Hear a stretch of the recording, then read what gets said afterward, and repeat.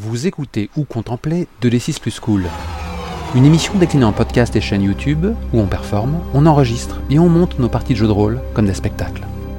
Voici Plan Séquence Dominion, une vidéo montée contrairement à ce que son appellation laisse deviner. Dominion, jeu de pouvoir et maison noble de Kelren, est un jeu de rôle de space fantasy et d'intrigue politique inspiré de Dune, Birthright et Game of Thrones. Vous y prenez la tête d'une maison noble et intriguez pour asseoir votre pouvoir au sein d'un empire féodal galactique. Maître espion ou stratège commandant des armées, amant ou conseiller au seigneur, que vous soyez roturier ou bien noble de haut rang, vos actions conduisent votre maison à la gloire éternelle ou la feront sombrer à tout jamais dans l'oubli. Mais sur cet étroit chemin, comment savoir en qui faire confiance ? Morgan joue le rôle d'Elias, le maître espion, Lamson incarne Circamon, le pontife, et votre serviteur Volsung campe Dharma, la chevaleresse. Face à nous, Virgile, en maître de jeu. Dans ce one-shot à la durée stricte, nous utilisons le contexte proposé dans le kit de démo et ne faisons qu'effleurer la surface des choses. N'hésitez pas à écouter la saga jouée chez Samuel Zitterman pour vous faire une idée du jeu sur la longueur. Il y a de beaux moments tragiques. Si vous voulez montrer votre soutien à 2D6 plus Cool, n'hésitez pas à vous abonner, à partager, liker, commenter et plus si affinité. Bon visionnage ou bonne écoute. Alors, Dominion, donc l'humanité s'est étendue sur plusieurs systèmes stellaires et donc a pris possession de tout ça.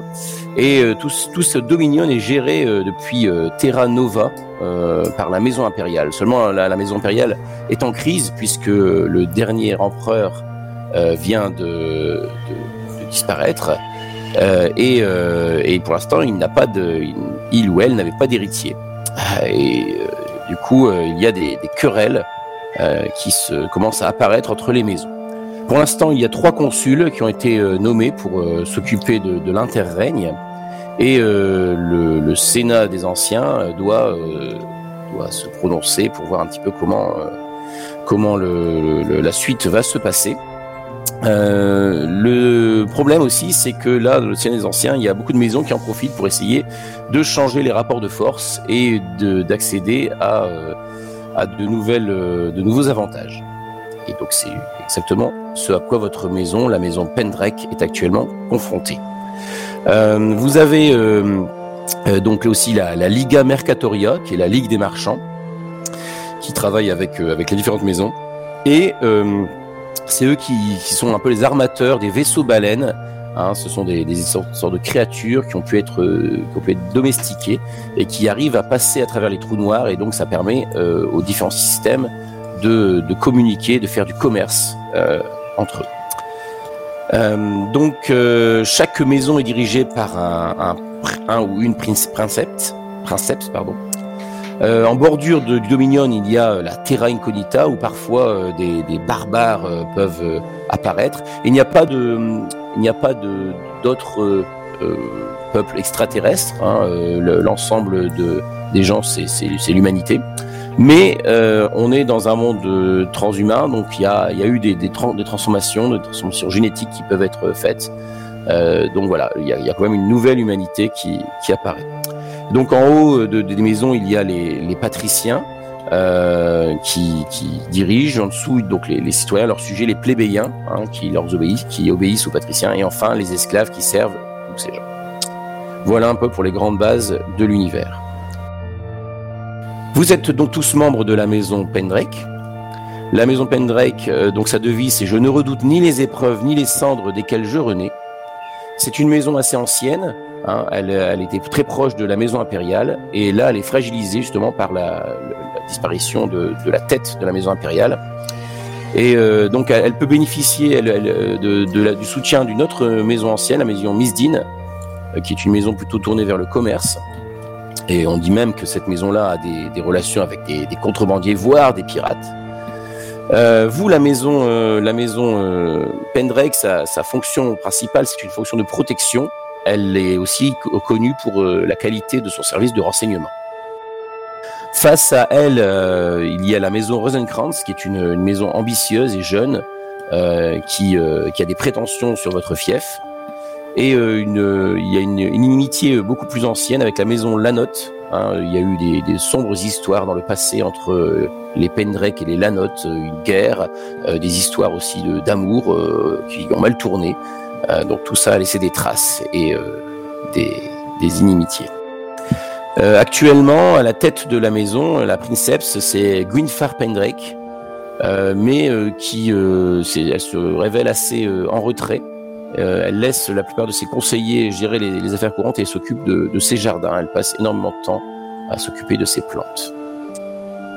Le fief de la maison Pendraic, c'est la planète Aon, qui se trouve dans le système Igodine. C'est une planète éclairée par une naine rouge, donc essentiellement une planète couverte de taïga. Et au sein de cette planète, il y a un endroit avec des arbres gigantesques. Et sous un dôme, il y a une cité, la cité forestière d'Emlot, qui est le siège de la maison Pendraic. Petit détour par les règles avant de revenir sur vos personnages. Les règles, vous avez donc c'est un PBTA, donc vous avez différents moves. Je vous les présente très rapidement pour que vous voyez un petit peu de quoi il s'agit. Donc vous pouvez éventuellement affronter un adversaire, donc quand vous combattez. Vous amenez, si vous êtes confronté à un adversaire qui n'est pas en train de se défendre, vous pouvez frapper le point faible.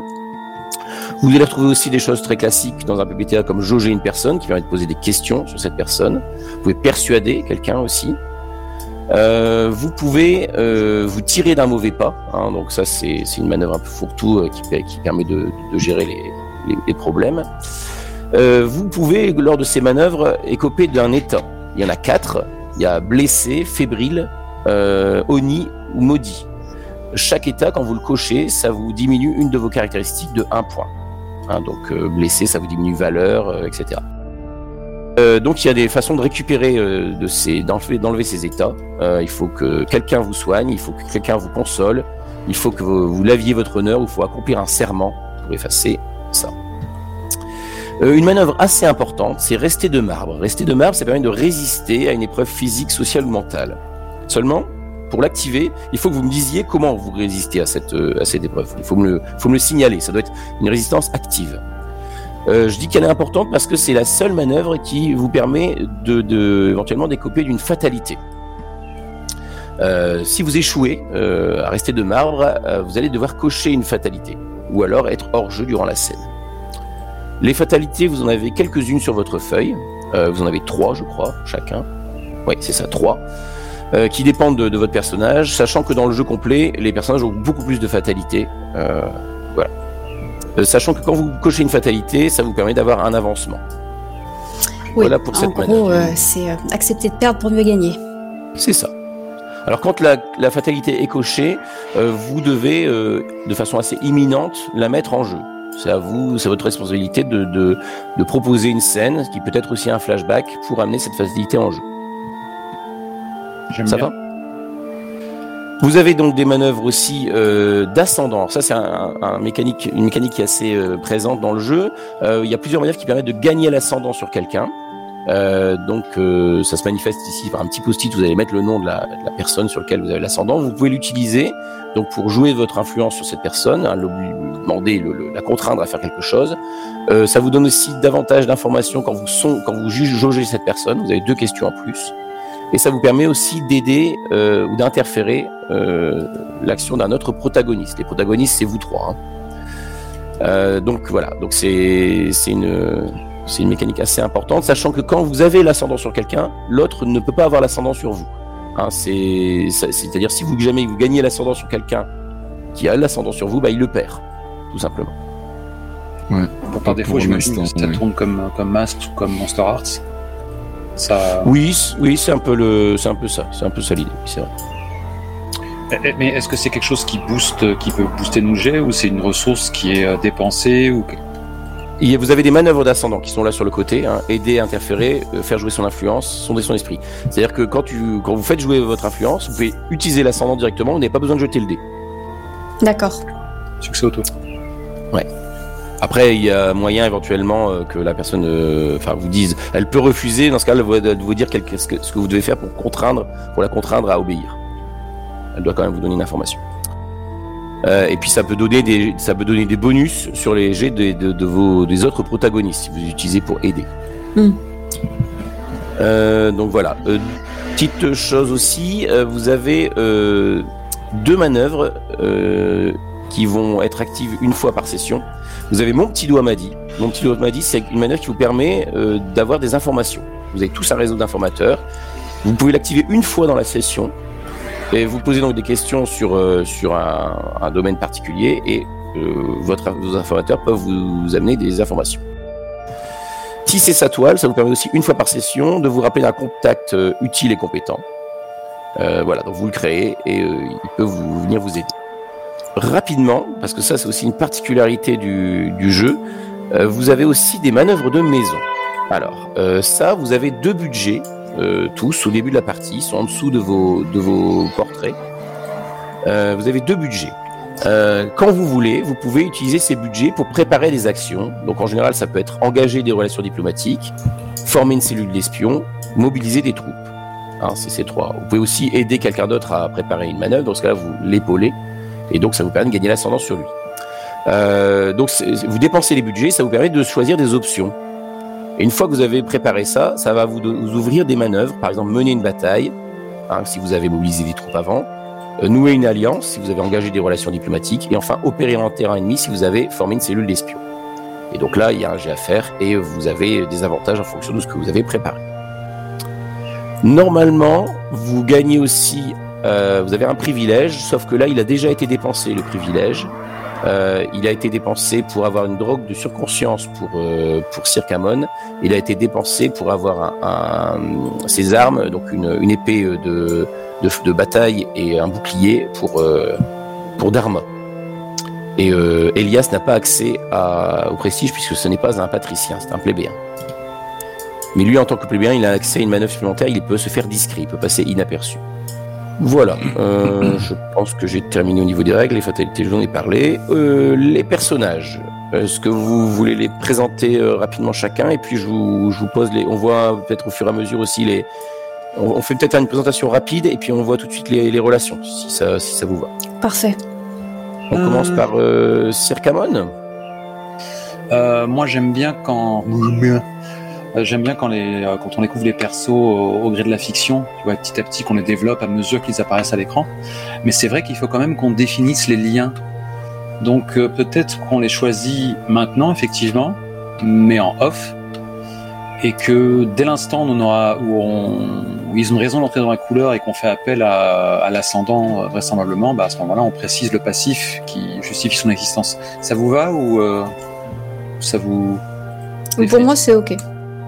Donc là, on se présente. Non, même pas. On définit en off. On définit juste les relations, c'est ça, sans détailler. Relations en off.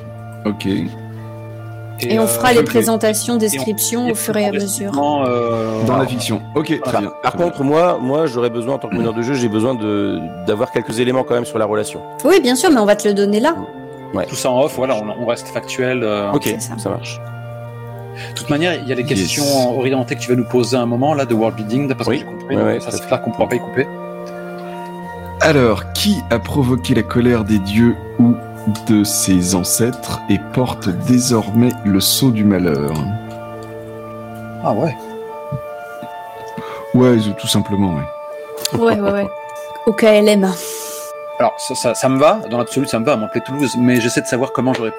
Pour quelqu'un qui s'appelle Dharma, c'est assez drôle. Ouais. Je pense qu'il est très logique que Elias t'ait accompagné en pèlerinage. De toute façon, je suis un perso tragique, hein, donc... Ouais, ok, ça semblerait pas mal, ouais. Donc Elias t'a accompagné en pèlerinage, c'est ça? Ouais. Il s'est probablement fait passer pour un pèlerin, un adepte de Circamon ou quelque chose comme ça. Mais c'était surtout pour pouvoir espionner. Et alors justement sur ce point-là, tu m'as accompagné en pèlerinage alors que, parce que bon, t'es maître espion quand même, à mon insu ou à ma connaissance? Ah, c'est rigolo comme question. Tu peux répondre pendant la partie, hein. Oui, mais de toute façon, on la remettra. Je pense qu'on la remettra en jeu de façon plus fluide, la question éventuellement. Mais en fait, j'aimerais bien que tu sois au courant, parce que ça permet de tisser un peu un passif. À mon insu, alors à l'insu, c'est rigolo, mais je pense que si on veut que les persos aient un peu des choses éventuellement à vivre ensemble, il vaut mieux que tu les su. Mais est-ce que je l'ai su sur le moment ou est-ce que je l'ai su après coup? Genre, je t'ai reconnu après, tu vois. Alors, je pense que de retour au palais. Non, mais je pense que tu l'as découvert en plein milieu du pèlerinage. Jusqu'ici, t'étais là avec tes ouailles et tout d'un coup, mais qu'est-ce que vous foutez là? Ce pèlerinage, c'était où? Je pense que c'est un haut lieu de notre religion. Donc le védisme ancien est accepté. On n'est pas la seule maison à avoir cette religion-là. Même si on a peut-être plus de prophètes que d'autres, hein, comme tu disais. Allez, je vais juste donner le nom du lieu, puis on va s'imaginer ce que ça peut être. Je vais appeler ça les colonnes de feu de Sita. Très bien. Les colonnes de feu de Sita. Ok, parfait. Du coup, revenons à celle qui a provoqué la colère des dieux. Tu voulais nous en dire plus là-dessus, Dharma? Pas de problème. Attends, je me choisis un vrai nom. Alors déjà, j'avais envie de... Là, je vous balance tout ce qui me traverse l'esprit, même si on l'amènera dans la fiction ou pas. Moi, j'ai trop envie de la jouer Métabaron, dans le sens où Dharma, c'est un titre, et tu ne peux l'avoir qu'une fois que tu as tué ton mentor. Moi, je l'ai au dernier moment, hein, comme toutes les Dharma. Et moi, on m'a trouvé, l'ancienne Dharma m'a trouvé sur une planète reculée où j'étais un peu comme une bête sauvage parce que j'étais un paria, parce que mes ancêtres étaient censés avoir provoqué par leur hubris la colère des dieux. J'imagine peut-être que c'était des chefs de clan qui peut-être étouffés par leur ego ont causé la perte de leur patrie. C'était resté très flou de toute manière dans ce genre de... Je réalise que dans ce genre de fiction, les préjugés ont la vie dure. La preuve, là, on a une faction qui peut pas nous encadrer pour des choses que nous-mêmes n'avons pas connues de notre vivant, quoi. Donc c'est pas la question. Mais non, la question c'est qu'est-ce que tu as fait pour mettre en colère les dieux? N'hésite pas à nous le dire. On sent bien que ça te met mal à l'aise, mais moi, ce qui est important, c'est que c'est la nature le sceau du malheur, c'est qu'il est dit que ceux de notre sang mourront toujours par amour. Du coup, j'imagine que ma famille m'a abandonné pour que je ne sais pas comment eux ont fini.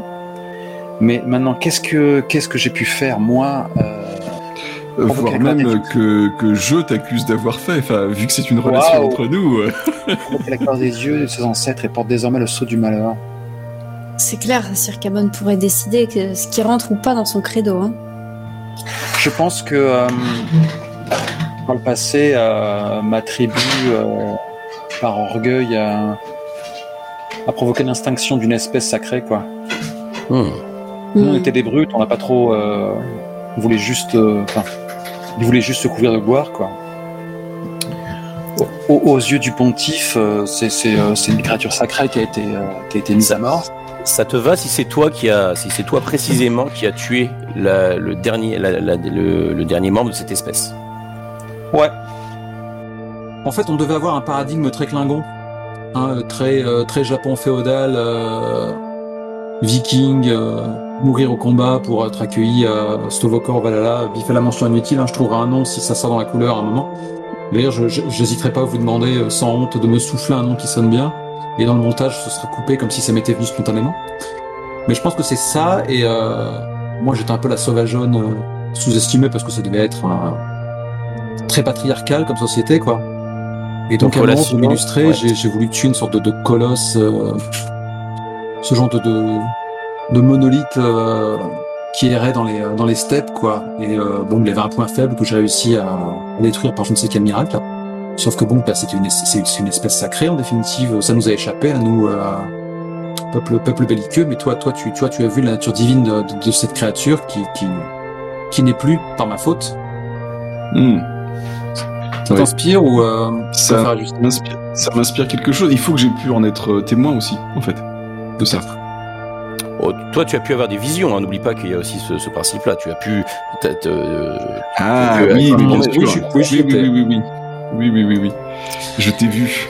Je vous propose d'avancer sur le personnage suivant. Je pense que là, on a de matière pour les relations de Circamon. Comme il nous reste encore 2 autres personnages à faire. Allons-y. Et je pense que c'est justement parce que j'ai fait ça que Dharma est allé à ma rencontre en se disant je l'ai pas tué, finalement je vais la former.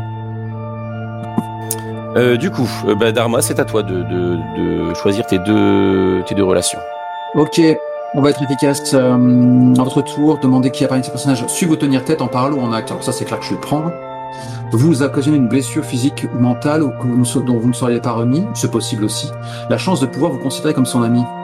Ah. Non, j'ai choisi les 2 premiers.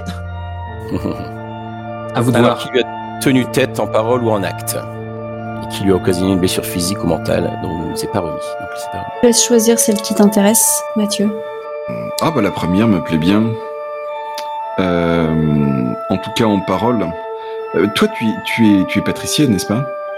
Oui. Je l'ai dit pas au début, mais...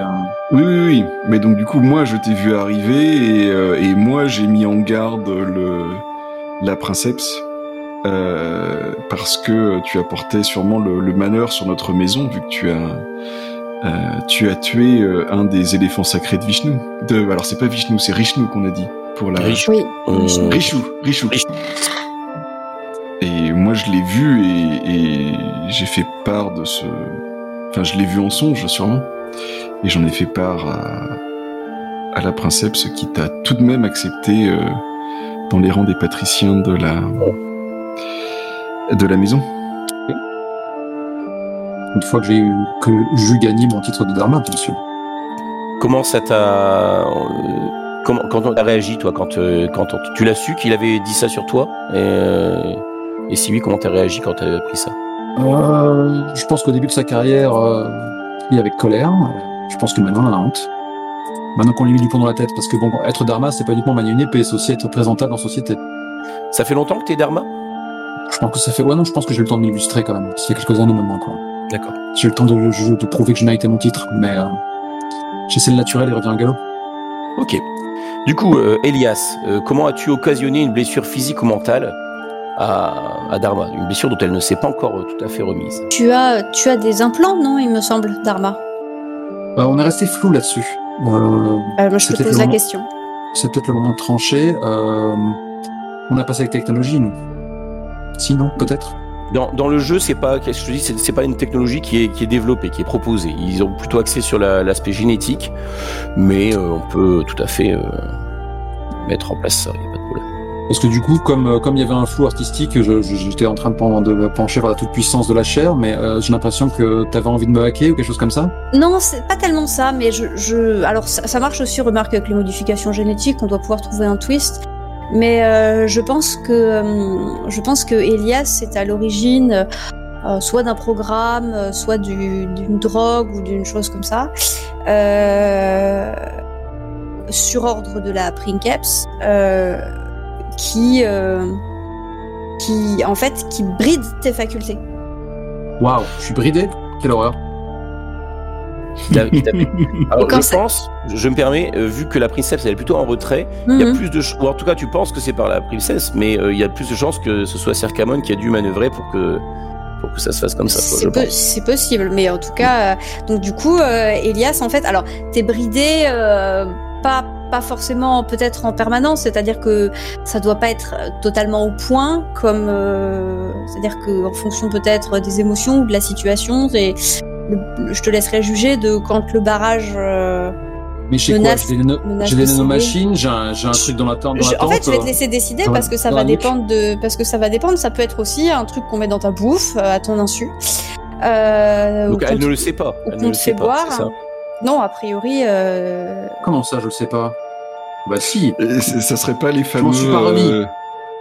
Les comme dans Dune là, les poisons. Des poisons retard, là, je sais plus comment est-ce qu'ils appellent ça. Là. Oui, exactement, tout à fait. Les trucs où en fait on te le donne une fois, mais ça te fait pas crever, mais par contre il faut qu'on te donne l'antidote tous les jours. Oui, bah ça pourrait être un truc comme ça, effectivement. C'est-à-dire que pour s'assurer que tu refasses plus de conneries de ce type-là, c'est-à-dire de faire n'importe quoi, machin, et tu le sais, on t'a donné un poison, et maintenant, par contre, très régulièrement, t'as besoin de l'antidote. Et donc c'est toi qui dois lui administrer le poison. Et c'est toi qui as poussé l'antidote. Je lui ai administré le poison. Je lui ai administré le poison. Elle sait que c'est moi. Et maintenant, régulièrement, je dois lui administrer l'antidote. Ah, j'aime beaucoup. Avec la menace que si jamais un jour elle est plus dans les clous, l'antidote c'est terminé. Ah oui, je vais perdre petit à petit mes facultés jusqu'à devenir. C'est ça. T'es ok avec ça? Ah oui, carrément, ouais. Très bien, parfait. Et l'antidote, c'est un truc du genre, ça se présente genre sous la forme d'une hostie consacrée ou un truc du genre. Comme c'est ça vraiment te met. Alors sans doute, bon, en fait, elle doit probablement être. Alors à toi de voir si tu veux vraiment Circamon, si tu veux vraiment un truc mystico-mystique, c'est-à-dire qu'en fait c'est toi qui prépares les hosties et c'est juste moi qui lui donne, ou alors si en vrai c'est une hostie et on fait croire à Dharma que c'est pour lutter contre son mauvais karma, alors qu'en fait en vrai c'est une drogue. Non, alors ça me donnerait vraiment trop de pouvoir sur Dharma. Je pense que ça serait plus intéressant qu'en fait il y a un composé qui doit être peut-être légèrement excitant pour la plupart des gens, qui est dans toutes les hosties qu'on prépare, qui est un truc d'une plante qui pousse que sur notre planète, un truc du genre, enfin voilà. Mais en gros, donc tu n'es pas obligé de te fournir auprès de moi pour avoir ce truc-là. Oui, d'accord. Et en fait, il se trouve que ça, c'est ton antidote. Oui, ok. Et donc, ça t'oblige à te plier au rite de notre religion. C'est bon. Moi, j'aime bien. Ok. Ça marche. On passe aux relations de Elias. Alors, je vais prendre les deux dernières. Lequel d'entre vous a été tiré d'un mauvais pas par Elias, par les bons soins d'Elias, et qui voit en Elias une menace et n'en démord pas? Bon, moi, je peux pas t'encadrer de toute façon avec ce que tu m'as fait, donc pour moi, c'est la troisième, même si j'ai pas trop besoin de développer. Ok. Parce que il y a une partie de moi qui, je pense, qui veut se racheter auprès de Circamon, mais toi, tu restes un plébéien avec des oreilles partout et sans doute les dents longues, trop longues à mon goût. Je pense que j'ai beau être, comment dire, au début extrêmement dépité de voir qu'on avait mis le maître espion sur mes pains pendant le pèlerinage. À un moment donné, je pense que t'as dû te rendre utile et que et je sais pas exactement ce qui a pu se passer. Est-ce qu'on a eu une embuscade des Rosenkrantz sur notre pèlerinage ou quelque chose comme ça? Est-ce que j'aurais pas juste déjoué de façon souple et subtile une tentative d'assassinat sur ta personne? Rien que ça. Mais ça me semble parfait. Mais par contre, on est toujours à la recherche du commanditaire. Très bien, ça me semble parfait. Et en plus, on peut éventuellement placer ça dans un passé très proche, comme ça. Ouais, ça me va bien. Ok, 3 petites questions pour terminer. Elias, justement. Tu sais que donc en face de toi, dans la maison Rosenkrantz, il y a Anibast VII, c'est le maître espion de la maison. Et il a récemment œuvré contre la maison Pendrake et il a marqué un premier point. Son action a été suffisamment réfléchie pour qu'il soit impossible de remonter facilement jusqu'à lui et au Rosenkrantz, parce que c'est un adversaire qui est rusé et dangereux. Donc quelle a été cette première victoire? Qu'est-ce qu'il a fait exactement? Dermot, Diderich Mittelberger, un des émissaires de la maison mineure Mittelberger, a récemment proposé un partenariat intéressant à la maison Pendrake. Qu'a-t-il proposé au Pendrake? Et enfin, dernière question pour Circamon. Németh Corina, c'est une artiste qui voyage de fief en fief. Elle a appris l'un des plus importants secrets de la maison Pendrake. La connaissance de ce secret confère un immense pouvoir sur les Pendrake et un levier pour négocier avec eux. Mais peut-être Németh n'est-elle pas habitée par de mauvaises intentions? Question, de quel secret s'agit-il? Donc, est-ce qu'il y a quelqu'un qui a une réponse à proposer? Ouais, moi j'en ai une. Je pense que c'est justement le double effet des hosties fabriquées par la maison Pendrake et leur origine en tant que, le fait qu'il y ait une des plantes de notre planète, dont là tout de suite je retrouve plus le nom, Aon. Il y a une des plantes qui ne pousse que sur Aon qui nous permet de faire ces hosties. qui sont appréciés par divers pèlerins, etc. Mais elle a appris en fait leur rôle en tant que antidote au poison résiduel. Et en quoi c'est un secret qui peut vous nuire ? Eh bien, parce que Dharma n'est pas la seule personne qui est sous poison résiduel dans les fidèles. À travers et dans les fidèles et même à travers le Dominion. Très bien. Dans les deux autres, est-ce que vous avez une réponse à me proposer ? Je pense. En réfléchissant. Je pense. Alors, j'hésite entre deux. Du coup, je vous laisse choisir. Je proposais une opération de sabotage assez grave. Je pense typiquement que il a. Alors, soit il a obtenu les plans de notre dôme. Et donc, du coup, c'est toute notre cité qui est en danger parce que voilà. Soit il a, alors je sais pas si la Princeps a un fils, une fille ou je sais pas quoi, mais en tout cas, il y a il aura manigancé pour que le futur héritier de la maison ou la future héritière, peu importe, tombe extrêmement amoureuse de d'une maison ennemie, ou alors il aura œuvré pour. Je proposais quelque chose comme ça. Vous avez une préférence entre les deux ? Moi, j'en ai une, personnellement. Ben, vas-y, si t'as une préférence. Après, moi, je trouve que l'idée des plans du Dôme, c'est plus simple, pour l'instant. Oui. Pour une partie okay. one shot, je pense que c'est plus... Ça, c'est quelque chose dont tu dois être au courant d'une façon ou d'une autre ? Ou a priori, et dans ce cas-là, comment comment j'ai su ? Oui, pour moi, t'es au courant. Vous avez su. En vrai, on s'est rendu compte qu'il y avait une fuite et j'ai allègrement torturé des gens pour obtenir l'information. Après, toi, il y a peut-être que toi au courant d'ailleurs. Peut-être que les autres ne sont pas au courant. Dharma disons que oui, peut-être que je viens d'obtenir ces aveux-là et que je sais pas trop encore comment je dois le dire, etc. Pour pas affoler non plus la machine. Et puis pour rajouter au fait qu'Elias a l'air très réfléchi et adorable, mais dans le fond c'est surtout quelqu'un d'efficace. Je pense que il a utilisé des techniques de boucher pour avoir ces infos. C'est-à-dire qu'il doit plus rester grand-chose de la personne qui a craché le morceau. Ok. Je propose de rester là-dessus, si vous voulez bien, et puis de voir sur la troisième réponse avec toi, Dharma. Qu'a-t-il proposé au Pendrake ? C'est-à-dire que c'est pas encore fait. Non, c'est une maison mineure. Ils ont qu'un fief temporaire, et donc ils sont venus vous faire une proposition, un partenariat. Leur idée, c'est de me cloner. Ils font des régiments de moi. C'est bien. Ok. Un régiment de Dharma. Ils voudraient récupérer ton patrimoine génétique pour pouvoir te cloner. Eh bien, on y va. Si vous êtes ok. Si vous voulez, il n'y a rien à rajouter pour vous, c'est bon ? En avant. Allons-y. Ça commence au moment où vous êtes dans un satellite de Terra Nova. Vous êtes rendu auprès de l'ancien qui vous représente. Donc le Sénat des anciens n'est pas sur Terra Nova même.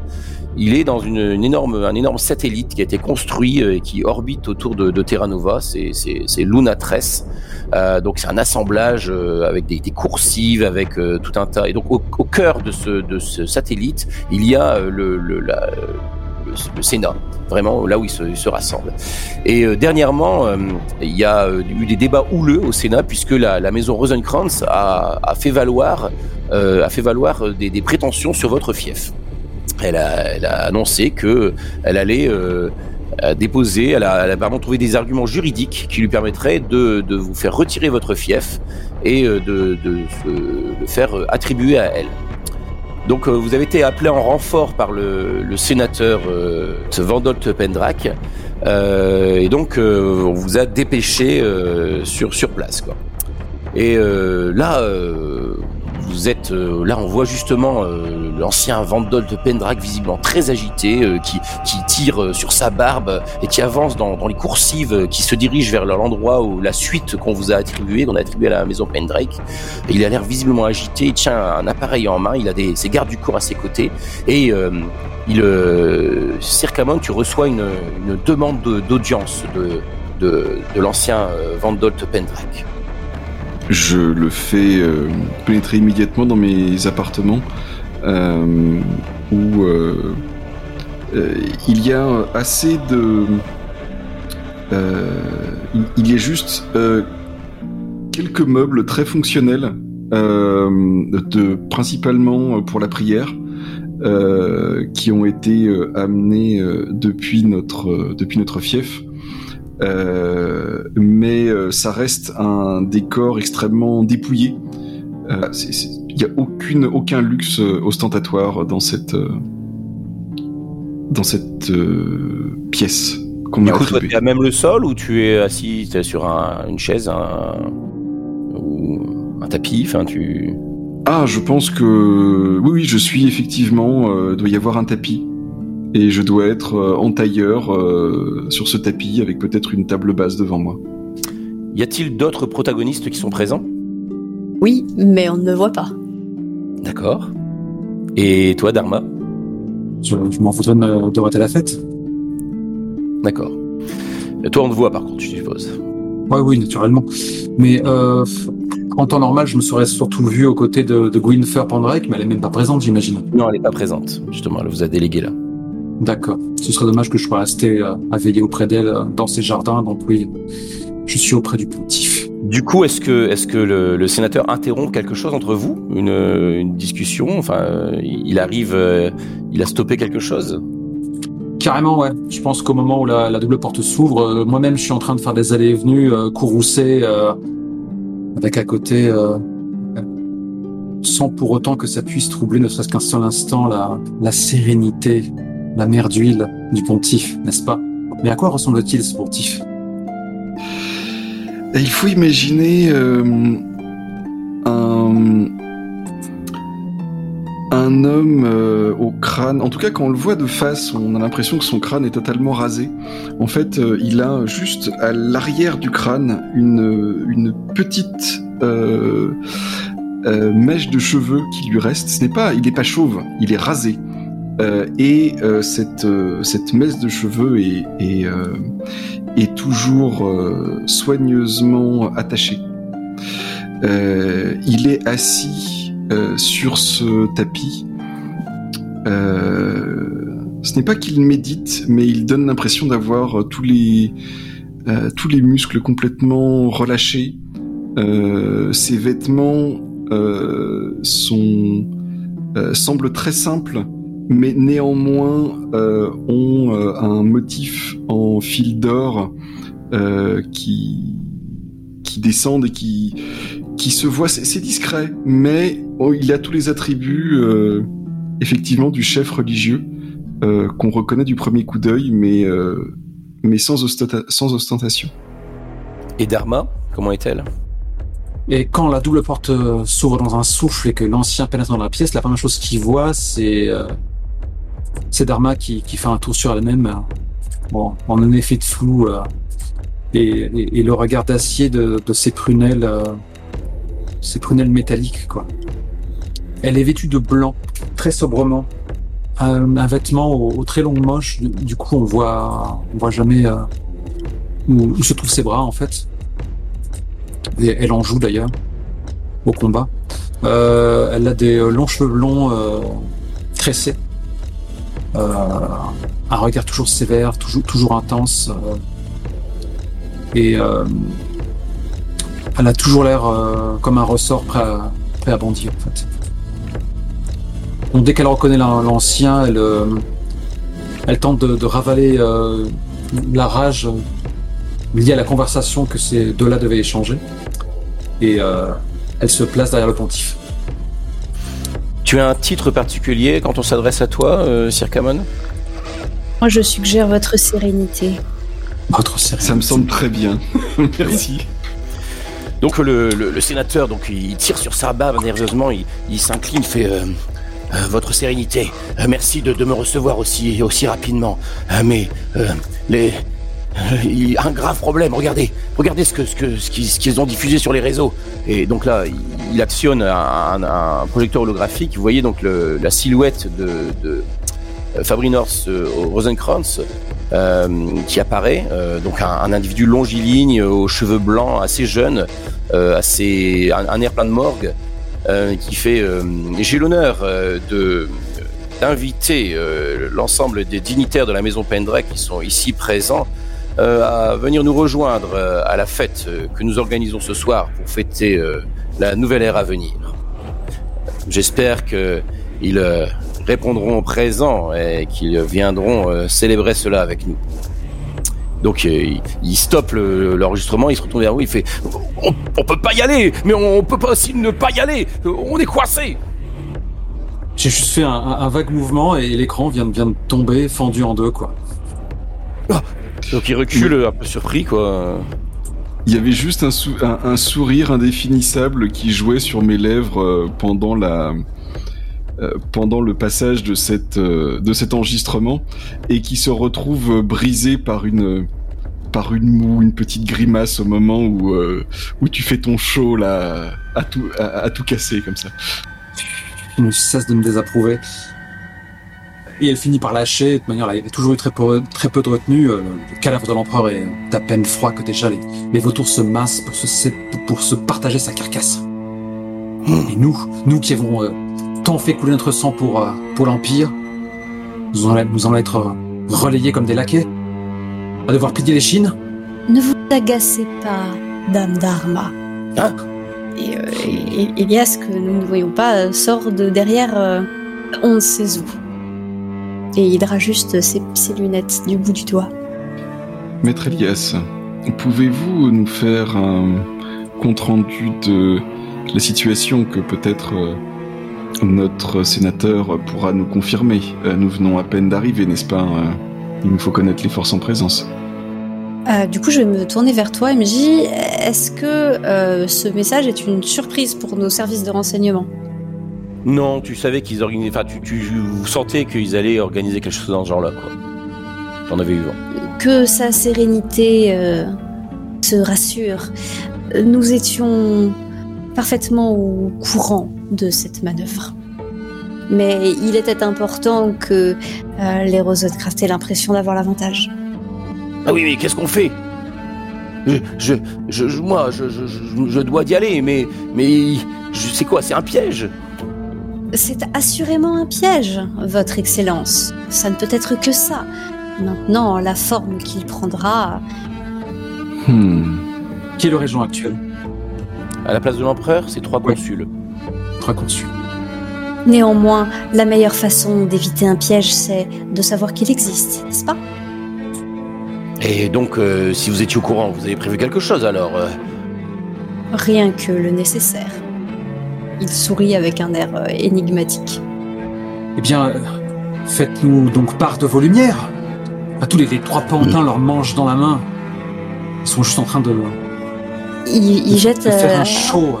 Ils jettent un œil à droite à gauche et ils font... il fait...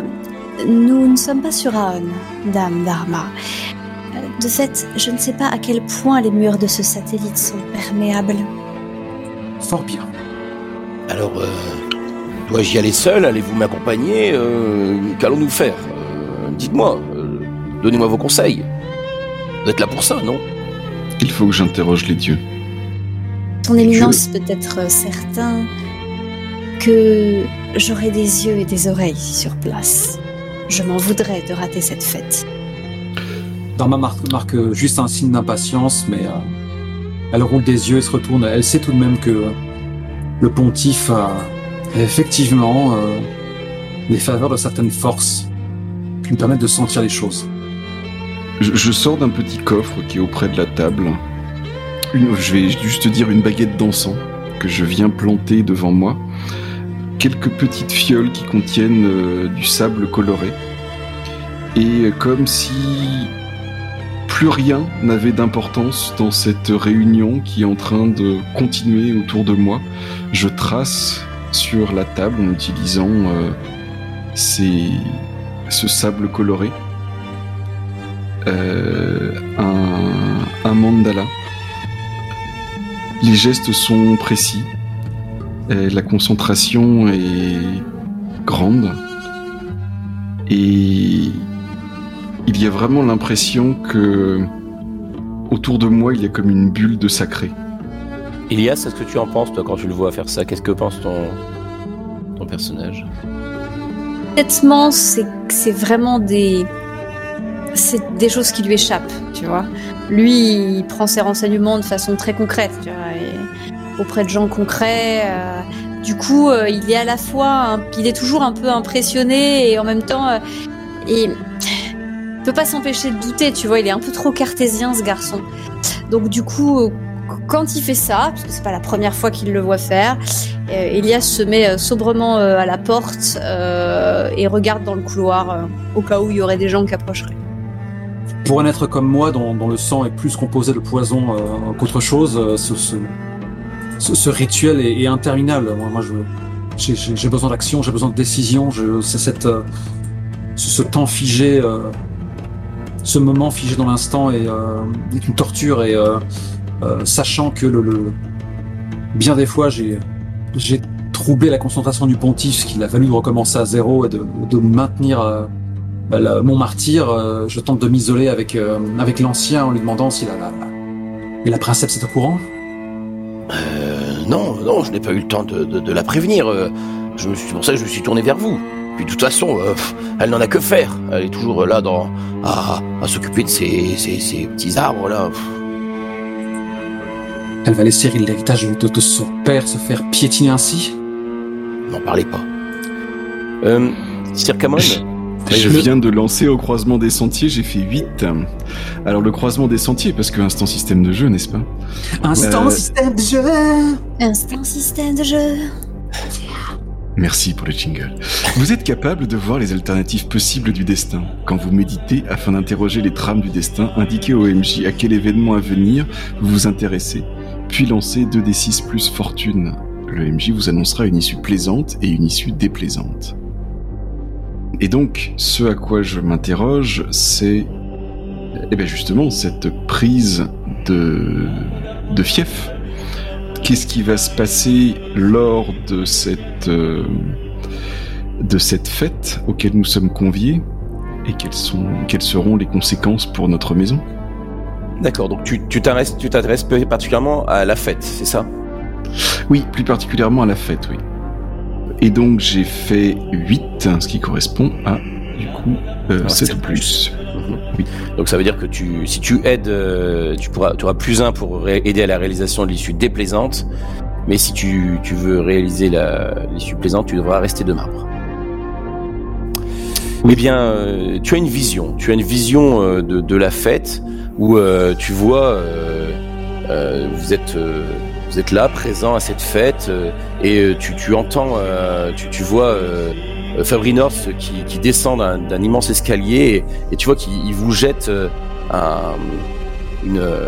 comment dire, il vous traite avec mépris, et donc t'entends pas exactement ses paroles, mais tu vois bien son allure que ce sont des paroles méprisantes, et tu vois que à tes côtés Dharma ne peut s'empêcher n'arrive pas à contrôler sa colère. Elle commence à vouloir se jeter sur lui, à l'agresser. Tu vois que tous les regards se tournent vers vous, et tu vois que tu sens bien que la maison se trouve là en position de faiblesse. Que les choses vous échappent en fait. Donc ça, c'est l'issue déplaisante. L'issue plaisante, tu vois que tu vois la même scène, mais tu vois que vous arrivez à répondre avec une certaine assurance, avec une certaine habileté à la réponse cinglante, à l'attitude cinglante et méprisante de Fabrinors, et vous voyez que c'est à ce moment-là, c'est lui qui se retrouve pris à défaut et qui se retrouve moqué au sein de sa propre fête. J'ai opiné du chef à plusieurs reprises pendant ta description. Je précise ça pour les auditeurs qui n'auraient pas la couleur. Je compte lui couper la tête. Et ça, c'est l'issue déplaisante. C'est ça. Et c'est celle qui a de grandes chances d'arriver, parce que le destin favorise toujours les issues déplaisantes. Bien sûr. Bien sûr, bien sûr. Voilà, tu émerges de ta transe. Je me lève. Il a l'intention de nous provoquer. Les dieux ne sont pas contre cette issue. Devons-nous accepter cette vexation, ou devons-nous répondre avec encore plus de mépris qu'il ne le fait? De manière, il attend quelque chose de notre part. Il attend qu'on lui remette les clés du royaume. J'imagine que c'est les histoires de vieilles frontières qui ont été revues dans je ne sais quel document. Je pense que nous ne devons pas y aller avec le faste que mériterait une visite officielle. Nous devons y aller en étant plus bas que le mépris qu'il veut nous amener. Nous montrerons alors notre propre mépris envers lui. Allons-y avec la tête couverte de cendres et les habits tachés pour montrer le peu de cas que nous faisons de sa fête. On va y aller en guenille alors. On va se moquer de nous. Pontife, j'ai bien peur que votre philosophie soit trop subtile pour ces gens-là. Ces nouvelles maisons qui, venues de nulle part, où toute la cour se pique, qui piétinent les valeurs ancestrales. Elias se passe la main sur le menton en caressant pensivement sa barbe de 2 ou 3 jours et il dit néanmoins la manœuvre peut être aisément expliquée à ceux qui ne la comprendraient pas. Il sera facile de se faire passer pour des pénitents de l'avenir dramatique. Il finit par dire, en sortant de sa réflexion, il suffit de dire que nous pleurons le futur d'un empire qui va être confié à des gens fort peu compétents. Des habits de deuil, donc ? Oui. Prenons sur nous le péché de tout ce luxe. Je ne redoute ni les épreuves, ni les cendres desquelles je renais. Fondu en noir, on est... on y est, hein. Tout à fait. Je vais lui couper la tête. Vous y êtes tous ? Yep. Alors oui, mais moi je fais partie des murs. Du coup, j'imagine qu'il faut que je fasse un jet. Je vais donc utiliser, puisque Elias n'est absolument pas patricien, il n'est noble de rien du tout, c'est un plébéien, je vais donc utiliser ma manœuvre de rang, qui s'appelle passer inaperçu, qui concerne l'attribut discipline, et qui est réservé aux plébéiens. Quand vous essayez de ne pas attirer l'attention et de vous fondre dans la masse, lancez 2d6 plus discipline. Très bien. Et notre petit Elias a 2 en discipline. Bon élève. Alors je sais pas si c'est... Il faut que je rentre peut-être le plus 2 dans les modificateurs. Oui, tu peux le mettre tout de suite. Et j'ai fait 12. Oh, parfait. Donc du coup 12. 2. Alors attends, j'arrive, parce que je me suis un petit peu perdue sur le board, comme d'habitude. Tu as à ce moment-là 2 subterfuges. Donc tu peux les dépenser pour faire croire que tu fais partie d'un groupe d'individus, disparaître dans la foule, te faufiler ou te dissimuler dans un lieu à la sécurité lâche. Alors, je vais prendre au moins un des premiers. Je vais faire croire tu n'es pas que obligé de tout dépenser d'un seul coup. Oui. Tu peux en garder aussi pour la suite. Pour l'instant, je vais faire croire que je fais partie du service. J'ai réussi à m'infiltrer dans les serveurs de la fête et à faire croire que je suis un membre du petit personnel. Alors, de service. Tu peux te faire passer pour un membre de la suite des Pendrake éventuellement, mais si tu veux faire partie donc du service, ça risque d'être plus compliqué. Parce que tu vois, ça veut dire que tu peux faire croire que tu as fait partie d'un groupe d'individus où te faufiler ou dissimuler dans un lieu à la sécurité lâche. Là, la sécurité n'est pas lâche. Il y a quand même une certaine sécurité. Donc tu peux faire partie, on va dire, des anonymes qui accompagnent éventuellement les Pendrake et en profiter pour disparaître, mais faire partie du service, je vais t'expliquer aussi pourquoi dans un instant, ça va être un peu plus compliqué. Très bien, et ben dans ces cas-là, je disparais. Okay. Vous savez qu'Elias est là, mais il est impossible de savoir où. Tu utilises dès que tu es arrivé, tu utilises ta deuxième retenue pour disparaître dans la foule, c'est ça ? C'est ça. Très bien. Voilà, donc en premier lieu, je ne vous ai pas accompagné à la fête, et en deuxième lieu, je ne suis pas visible dans cette fête. Très bien.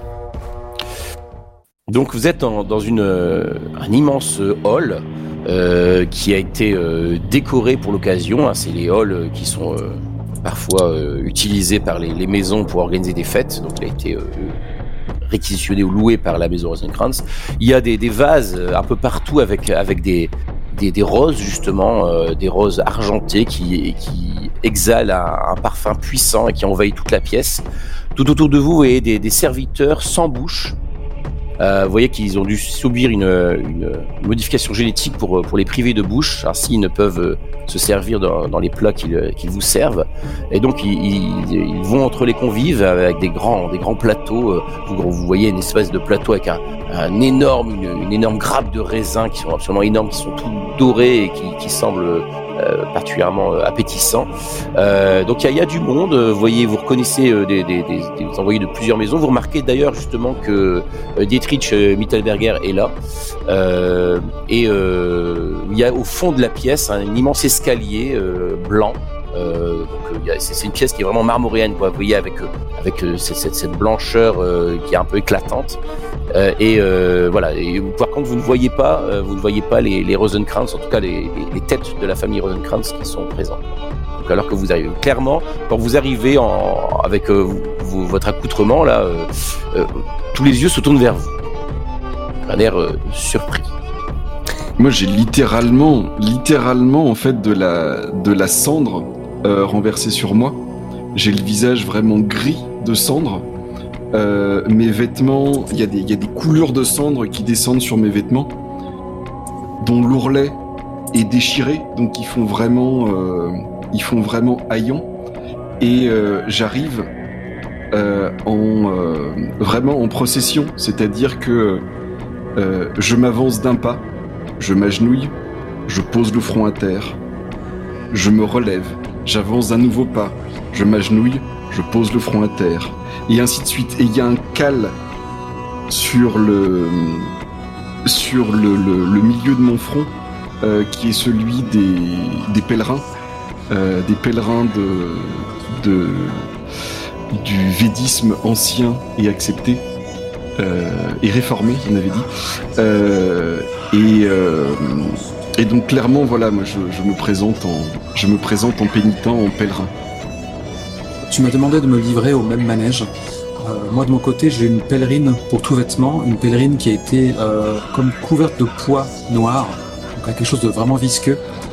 Mon visage est peut-être le seul point blanc dans ces ténèbres, bien que mes yeux et mes joues ont été recouverts de suie comme des larmes. À vos côtés, il y a l'ancien qui est là également. Il est juste vêtu d'un pagne. Il s'appuie sur un bâton. Il a la barbe emmêlée. Vous voyez qu'on voit tous les plis de son corps vieillissant. Et donc il avance comme ça. Il a le regard baissé. Il a l'air d'être visiblement honteux de se présenter telle tenue, quoi. Mais il cherche visiblement le soutien de votre côté. Alors que vous avancez, vous voyez de l'escalier du fond descendre Fabrinhorst Rosenkrantz accompagné de sa sœur Fabioline. Et donc vous voyez qu'il dès qu'il vous aperçoit, ou quelqu'un a dû le prévenir de votre arrivée, il s'exclame « Ah, je vois que vous avez revêtu les atours appropriés à votre nouvelle condition de serviteur. Bienvenue à la maison Pendrake. » Je me prosterne dans une direction qui est sacrée, pour la religion qui, par hasard, ne correspond pas à la direction vers laquelle leur porte d'entrée, leur entrée s'est faite. Et je continue à prier et avancer dans cette direction, sans faire attention le moins du monde à ce qu'il a fait et à ce qu'il a dit. Très bien. Et toi, Dharma? Je me livre au même manège. Je tente vraiment de rester impassible et je boue à l'intérieur, quoi. On voit, c'est limite si mes yeux vibrent dans leurs orbites. C'est très simple. Toi, Dharma, tu vas devoir rester de marbre. Je pense que c'est approprié.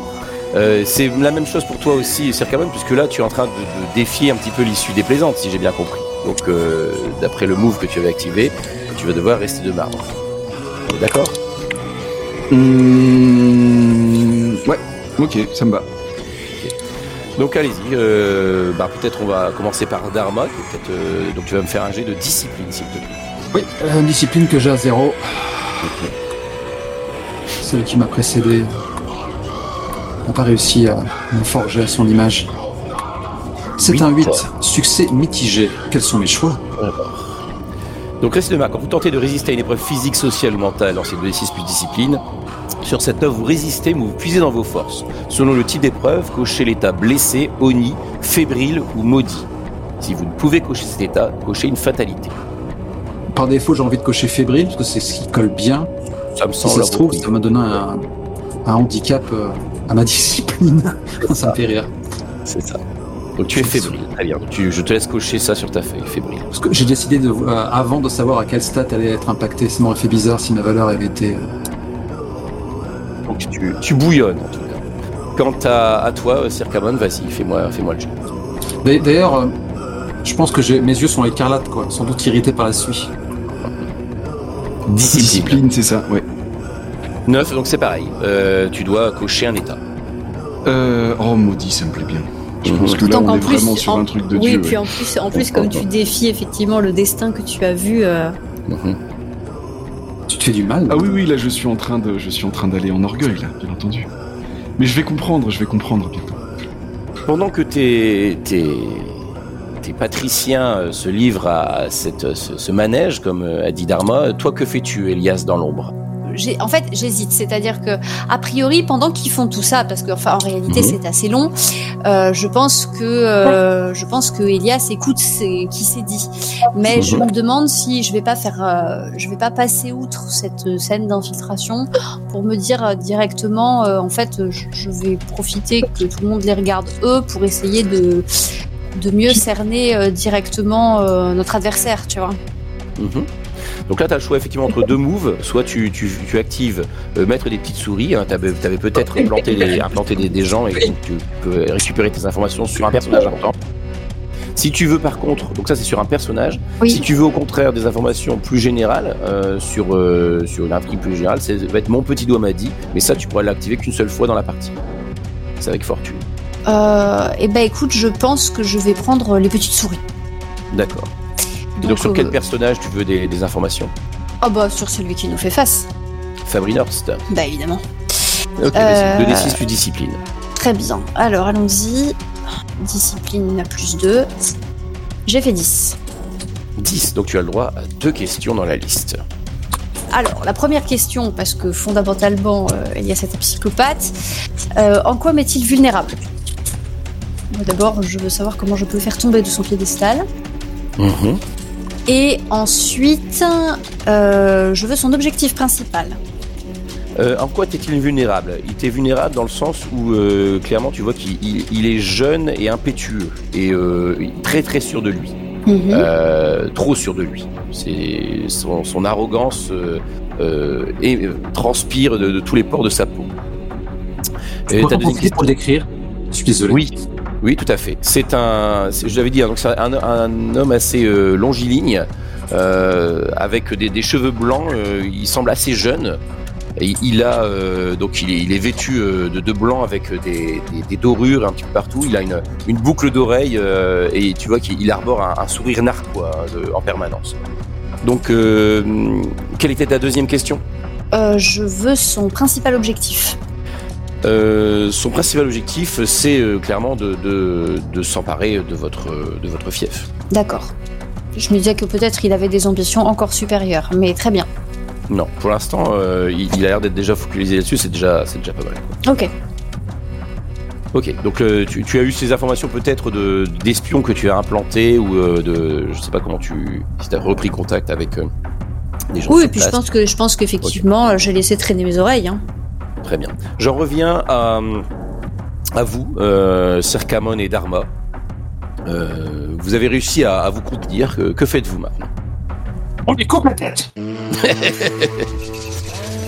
Bien malheureux sera cet empire. Déjà, j'emporte le deuil, et nous le portons tous, du Dominion, quand ses protecteurs ne seront plus, et quand l'honorable maison Rosenkrantz aura pris notre place. Mais des cendres, il renaîtra toujours quelque chose. Tu vois qu'il a un petit sourire, il fait oh, vous n'êtes pas les seuls à pouvoir protéger le Dominion. Et oui, des cendres, des vieilleries, va renaître un phénix magnifique. Sans aucun doute. Il est temps. Les illusions des profanes sont bien difficiles à dissiper. Mon visage est baissé, mes dents serrées, mes poings tout autant. Je pense même qu'il y a quelques gouttes de sang qui perdent. Je pense que ces gouttelettes de sang touchant le sol laissent une sorte de petite fumerole, quoi. J'ajoute même que mon sang est quasi corrosif, tellement vous l'avez empoisonné. Tellement vous l'avez dépravé. Ok. J'ai le sentiment que tu essayes en gros, de reprendre le dessus, Sir Camon, c'est ça, sur lui, Oui, vu que là je suis parti sur le sentier d'essayer de faire advenir l'issue plaisante, oui. Donc je pense que tu peux se tirer d'un mauvais pas pour voir comment tu arrives à éventuellement basculer cette situation. C'est un jet de fortune. Ok, c'est un jet de fortune que maintenant je n'ai qu'à +1. C'est ça. Et c'est un 9. Et donc sur un 9, quand on se tire un mauvais pas, ça donne quoi? Ça donne, le MJ choisit une option à la suivante. Soit vous atteignez votre objectif et vous devez payer un prix désagréable, soit vous ne parvenez qu'à atteindre partiellement votre objectif, soit vous atteignez votre objectif pour l'instant, mais la situation générale dégénère. Parfait. C'est vrai que c'est tentant le dernier, j'avoue. Je vais choisir le dernier. Tu vois que quand au fur et à mesure que tu exprimes tes paroles et qu'il voit que tu es impassible et que on sent, enfin toute l'assemblée semble entendre derrière ta voix la voix des dieux qui parlent, avec toute la pompe que tu as l'habitude de mettre dans tes paroles. Tu vois qu'il commence un peu à perdre de sa superbe et tu vois qu'il s'énerve, il fait cessez d'essayer de déverser vos balivernes ici. Nous sommes ici pour nous amuser et vous venez nous faire des sermons. Bien sûr que les choses, que le Dominion continuera de tourner sans votre présence. Les Pendrake sont inutiles. Donc il s'énerve de plus en plus. Il fait allez, chassez-moi ces gueux d'ici. Allez-vous-en. De toute façon, vous empestez. Donc voilà, donc il commence un petit peu à s'énerver. Et tu vois qu'il y a le service de sécurité qui s'approche de vous, quoi. Ce faisant, il a peut-être descendu de quelques marches. Et quand il lâche le mot empesté, j'ai bondi. Une sorte de flou. Il y a juste ma pèlerine qui est tombée alors que j'ai bondi quasiment hors de mes vêtements. Et c'est maintenant que j'interviens. Au moment où je m'apprête à lancer guerrier parfait. Oui mon frère, parce que je ne vais pas te laisser décapiter cette personne. Oh. Mais si les dieux le voulaient. Alors le truc c'est que tu n'as pas l'ascendant, donc tu vas pas pouvoir lui mettre un malus. Donc il va faire son action et tu pourras réagir après. Très bien. Mais à moins que tu aies un truc qui te permette, t'as des enfin est-ce que non, il y a pas de retenue, je pense pas. T'inquiète pas, je vais me botcher. J'espère. Alors là, et tu vas faire un 12. Alors c'est un 9 non modifié, donc auquel on ajoute 2. Ça va. Donc ça veut dire que ça fonctionne comme le move du Cédricine, le Tombstone. Ça ne marche pas. Gary Persefson, Marfil Chopin, c'est pas une bataille ici. Ah. D'accord. Là, ce que tu fais, c'est pour moi, c'est tout simplement le move de base, c'est affronter un adversaire. Et encore, il est même pas. Ah, c'est pas gagné parfait. Non, c'est même frapper le point faible, je dirais. Ah ouais. Ah bah oui. Ah oui, là, je pense que c'est frapper le point faible, effectivement, oui. Alors, non, on va nuancer quand même. Il y avait le service de sécurité qui s'approchait de vous, donc je pense qu'il n'est pas tout à fait par surprise, il n'est pas tout à fait sans possibilité de se défendre. Donc ça va être affronter un adversaire. Donc le jet que tu viens de faire, c'est un jet de. Est-ce que c'était un jet de valeur que tu as fait? Tu avais fait 9, c'est ça? Oui, bien sûr. Non, j'ai fait 11 du coup. Donc tu as fait 11, ok, d'accord, très bien. Donc ton objectif c'était quoi? Mon objectif, c'était de me retrouver avec la lame sur le cou de l'impudent. Eh bien, c'est ce qui se passe.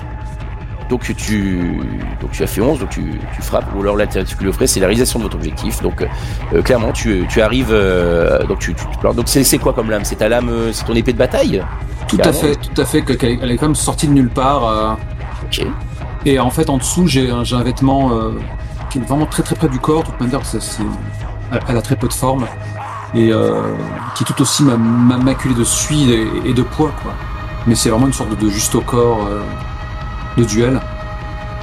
Elle a les pieds nus et voilà quoi, dans une sorte de peut-être de nuée limite de fumerole tellement elle bouge vite, quoi. Elle se ferait un chemin entre la sécurité et elle arrête sa charge avec cette lame d'argent avec une sorte de petit liseré écarlate incandescent au bout.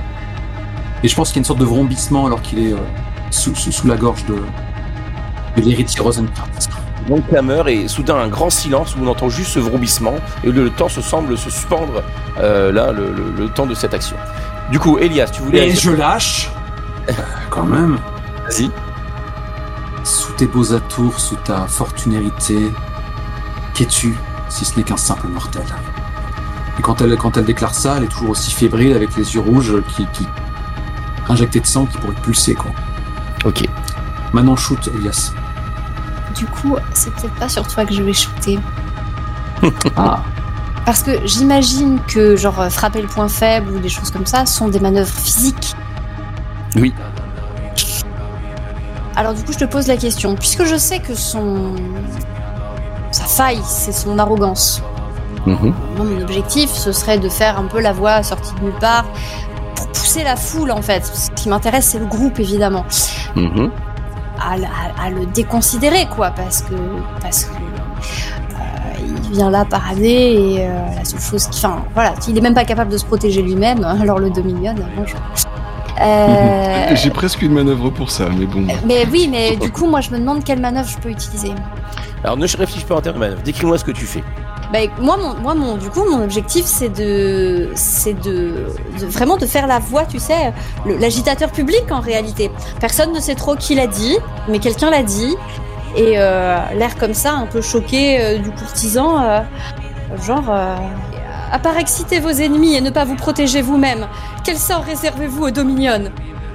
D'accord, donc t'essayes d'encourager par ces petites paroles-là que tu glisses les gens autour à prendre position, c'est ça? Oui, c'est ça. C'est-à-dire qu'en fait, je veux casser son image publique, mais je veux me servir du groupe pour ça. D'accord. Donc je vais toujours plus puissant. Ça marche. D'accord, donc tu vois que les gens commencent à regarder. Tu remarques que les gens commencent à essayer de regarder la situation telle que tu la présentes. Ça a l'air de fonctionner, en tout cas. Tu vois qu'il y a une sorte de rumeur qui commence à se répandre entre tous. Ok. Et Serkamon, toi, tu fais quoi? Eh bien, moi, je vais dans une manœuvre de paix des dieux, mais que je décris tout de suite. Je vais dire paix, Brahma, paix. On est une putain d'équipe de manipulateurs quand même. Hein. Le bon flic, le mauvais flic. Rengaine cette arme. Ton point est passé. Tous savent maintenant que la maison Rosencrantz n'est même pas capable de se défendre elle-même. Peut-être pouvons-nous cesser ici les hostilités. Mais ce serait tellement simple. Combien de fois avons-nous été le bouclier de cette cour qui nous crache au visage? Et donc, je vais décrire point système de jeu, mes manœuvres paix des dieux. Quand vous souhaitez désamorcer une situation violente, faites des gestes de paix ou prononcez des paroles de paix, puis lancez de D6 plus fortune, qui viennent de faire 11. Sur 10 ou plus, vous gagnez l'ascendant sur les antagonistes, et ceux-ci ne peuvent s'affronter en votre présence. Je me rappelle que tu pouvais faire ça. Et donc là, les antagonistes, il y a C'est aussi Dharma. bien Drama Et Dharma, donc tu as Dharma et sur Fabrinorst. et sur Fabrinorts. Voilà. Mais tu peux l'appeler Drama aussi, ça marche. C'est tellement bon. Ok. Elle est toujours fébrile, la paix leur a fait tourner la tête. Peut-être aurions-nous dû laisser les pirates s'aventurer dans le Saint-Empire. Peut-être aurions-nous dû rester silencieux à leur prière. Ils nous devaient tant, ils l'ont vite oublié. Je saisis ta pelisse qui est tombée à terre et je viens te la remettre sur les épaules et je t'enjoins à partir. En androïde métallique, d'une lame qu'on rentre dans son fourreau, j'ai fait quelques pas en arrière, tête basse. Là, j'ai presque l'air d'une enfant en fait quand tu me drapes là-dedans, quoi. Et je me laisse emmener sans lutter. Parce que la paix. Je suis heureux que nous ne quittions pas en ennemis, dis-je, avec un hochement de tête dans la direction de Fabrinorts. Je te lâche quand même dans un murmure. Ce jeune coq va nous le faire payer de 1000 façons possibles. Oui, mais ses prétentions sont bien plus basses maintenant. La volonté des dieux a été établie.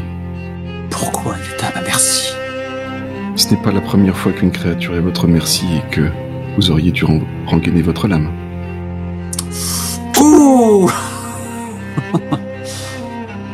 Je pense que là vraiment elle est saisie d'un soubresaut et peut-être même qu'il y a des larmes qui viennent laver les cendres. Ça se fait pas de pleurer au public, parce que j'ai cru comprendre. Donc elle a vraiment la tête basse, comme un chien mouillé. Comme une pénitente. Et de toute façon, moi je repars avec ma procession. Et mon posage de front régulier et génuflexion pour montrer que ce n'était pas que du décorum et tout cela.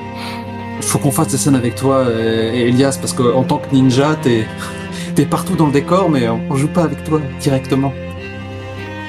Faut Yes. qu'on fasse un truc, faut qu'on lui remédie. Bien. Ça va venir. Toi, tu restes sur place ou tu sors de la pièce également, Elias? Moi, je vais rester, vu que de toute façon personne m'a spoté et que je suis couleur moquette. Je vais rester un petit peu pour observer l'ambiance post ça. Alors, On quitte pas un champ de bataille immédiatement. Qu'on soit bien d'accord, à partir du moment où tu as commencé à prendre la parole et à diffuser tes rumeurs, etc., tu n'es plus tout à fait passé inaperçu. C'est-à-dire qu'il y a des chances que tu aies pu être repéré. Je voudrais éventuellement lancer un move pour ça. Oui. Ça me paraît assez pertinent, qui serait ombre parmi les ombres. Ouais, ok. Lorsque vous infiltrez un endroit gardé ou sécurisé, lancez les 2d6 plus discipline. Alors, j'ai déjà infiltré l'endroit, mais l'idée, ce serait plutôt d'éviter de me faire repérer. Ça marche, ça me va très bien. Une fois que t'as fait t'as jeté ton fiel, tu essaies de repartir de. C'est ça. Et sachant que là, il y a des gardes qui sont un peu plus et que tu t'es exposé aussi. C'est ça. Donc, Donc, d'accord, je vais vas-y, lancer les dés. Projet de discipline. J'ai fait 10. 2 dissimulations, donc tu peux éviter de te faire repérer. Et puis après, tu as une autre. Et je vais même passer une mesure de sécurité pour ressortir. D'accord, très bien. Voilà. Donc en fait, je vais éviter de me faire repérer, le temps de prendre un peu l'ambiance, et ensuite, hop, je me sauve. Très bien. Tu vois que l'ambiance, une fois que avant que tu partes, tu t'as senti que l'ambiance était très tendue. Tous les gens, en gros, viennent de commenter ce qui se passe, et le peu que t'as entendu, c'est pas forcément en faveur des Rosenkrantz. La façon dont tout ça, clairement, les gens ont bien compris qu'il y avait un piège qui avait été tendu, et vous y avez répondu d'une façon qui montre quand même une certaine force, et que vous ne laissez pas marcher sur les pieds. Donc c'est plutôt positif pour vous. Je propose donc de couper la scène là et de reprendre à un moment.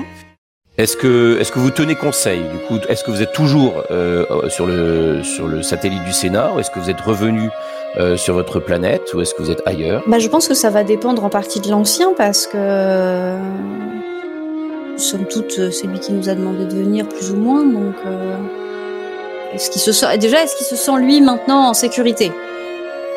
L'ancien, c'est Maître Paisel, là, il est complètement largué. Hein. Oui, mais pour qu'il puisse continuer à faire son travail, je préférerais qu'il se sente plus en sécurité. Il est content de l'issue de choses. Il était sceptique au départ, mais il vous a fait savoir qu'en effet, il pense que ça rétablit l'équilibre. Après, il vous cache pas que la situation reste compliquée au niveau du Sénat. Hein. Il y a beaucoup ils ont des soutiens également. Je vous propose de faire un conseil, de faire une salle de conseil. On va rester sur le satellite, hein, pour l'instant, vous y êtes toujours, comme ça on est peut-être le lendemain ou quelques heures après. Vous êtes peut-être de nouveau dans la pièce où vous étiez au début avec Sir Camon, ou à un autre endroit, je ne sais pas. Ouais, d'autant que tu as dit qu'il y avait la maison mineure dont j'ai oublié le nom, puisque j'ai pas de mémoire, rappelons-le. Mittelberger. Merci. Et vous avez aussi votre alliance d'une maison qui n'est pas du tout mineure, c'est la maison Misdin. Tout à fait, marchand, hein. Moi, je propose que ça soit pas dans mes quartiers cette fois-ci. Non, ça va être dans les miens. Ça va être dans les miens, parce que j'ai dû y renforcer drastiquement la sécurité.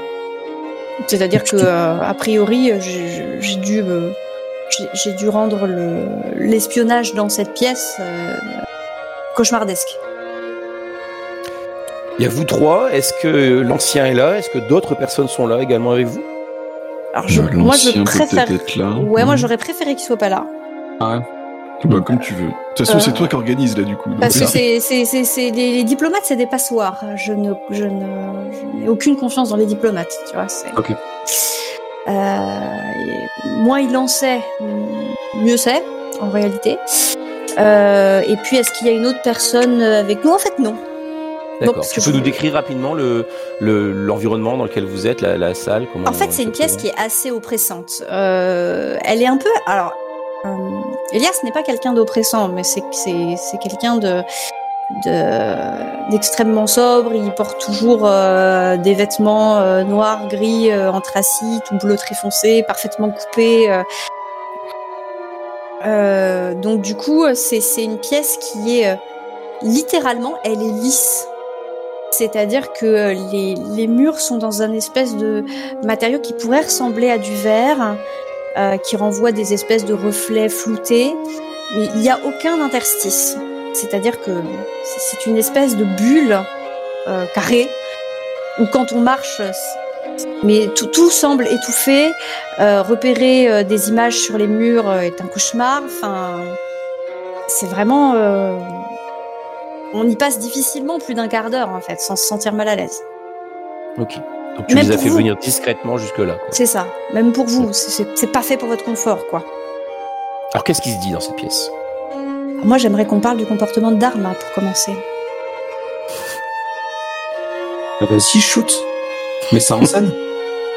Je vais faire ça extrêmement sobrement, c'est-à-dire que Dharma s'assoit.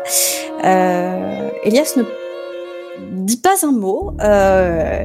Il se contente de sortir de ses où une petite boîte noire et lisse qui se contente de poser devant Dharma et de soulever comme ça d'un geste souple, puis il fait quelques pas en arrière, les mains derrière le dos. Il se contente de la regarder de cette distance respectueuse, et au sein de ce petit écrin noir, il y a une hostie. Je m'en doutais. Je tends des mains impatientes dans sa direction, mais je me reprends parce que je dois respecter les rites. Je sonde plus que je ne me regarde le pontife. Je commence le début d'une prière, mais avec, tu sais, une pause pour que tu puisses poursuivre après moi. Shoot. Bah ouais, vas-y, improvise un truc. Yes. Vas-y, surprends-moi. Par les 3 déesses, par la destructrice, la protectrice et la créatrice, que la colère passe en toi et que nous renaissions de nos cendres. C'est le moment où j'enchaîne. Là. Amen. Que les 3 sœurs guident ma route à chaque étape de ma vie. Que j'en sors blanchi de mes péchés et plus proche de la pureté que tout s'inspire. Et n'oublie pas que les 3 font une. Veille sur moi, déesse tricéphale. Et ceci fait, je perds toute décence et j'avale goulûment ce qui semble pour moi un festin qui m'apaise. Et c'est vraiment ce moment de... Quand j'avale l'hostie, je suis pris d'une sorte de spasme et je chute sur le côté comme ça et j'ai quelques soubresauts. Je suis incapable de contrôler. Je pense même que je saigne du nez. Avec une absence totale d'empathie, vient faire disparaître le petit écrin vide dans un tour de manche. Vous êtes des chiens. Je finis par reprendre une position docile. Je m'essuie d'un revers de ma manche. Je sens une traînée écarlate, tout en fumant elle aussi. Eh bien, Elias, pourquoi sommes-nous ici ? Il remet du doigt ses lunettes carrées sur son nez et puis il pose son menton sur ses doigts en cloche. Bien. Ceci étant fait, et au regard des derniers événements, il me paraît absolument indispensable que nous sachions quels arguments juridiques la maison Rosencraft a pu avancer auprès du Sénat pour tenter de nous reprendre ailleurs. Aussi, ce n'est pas les quelques hommes que j'ai amenés ici qui nous aideront à réaliser cette mission complexe. Votre sérénité, je demande donc humblement l'autorisation de dépenser une partie de nos investissements pour une cellule qui tâchera d'en apprendre davantage. Au minimum, connaître les arguments avancés. Dans l'idéal, subtiliser les pièces. Juste, je me permets une petite précision. N'hésitez pas à utiliser mon petit doigt Madi, ça qui vous permet directement d'avoir des informations. Parce que vous avez le droit qu'une fois dans la session, mais là la session elle avance, donc chacun vous pouvez l'utiliser et ça vous donne des informations qui vont vous permettre d'agir aussi directement. C'est vrai. Et tu peux l'avoir utilisé avant dans l'entre-deux, dans l'ellipse, t'as pu mobiliser. Alors on va faire ça pour que ça soit plus dense. Je vais lancer fortune. Un jet de fortune, c'est ça. C'est G1 je crois. Donc ce qui t'intéresse, c'est de savoir qu'est-ce qu'ils ont prévu de faire les Rosencrantz. Oui, en fait, je veux connaître le contenu de leur dossier. C'est-à-dire que vu visiblement ils ont annoncé qu'ils avaient des preuves pour nous piquer notre fief, je veux connaître la nature de ces preuves. Je veux connaître leurs arguments, quoi. J'ai dû méchamment soudoyer et menacer des gens sur le satellite pour ça. Mais j'ai pas de bonus. Elias n'a pas de fortune, donc je vais juste lancer 2d6. Le maître espion, on peut vraiment le prendre comme Varys. Exact. Tant que le justifie, c'est tout. C'est ça. Quand du temps passe, annoncez au MJ sur quelle intrigue vous assignez votre réseau d'informations afin de disposer d'informations solides, puis lancez 2d6 plus fortune. J'ai fait 5. Donc ça, c'est un move commun, donc ça tout le monde peut le faire. Chacun peut le faire une fois. Sur 6 ou moins, vous êtes pris au dépourvu. Vous vous retrouvez dans une position délicate lorsque la session débute. Ok.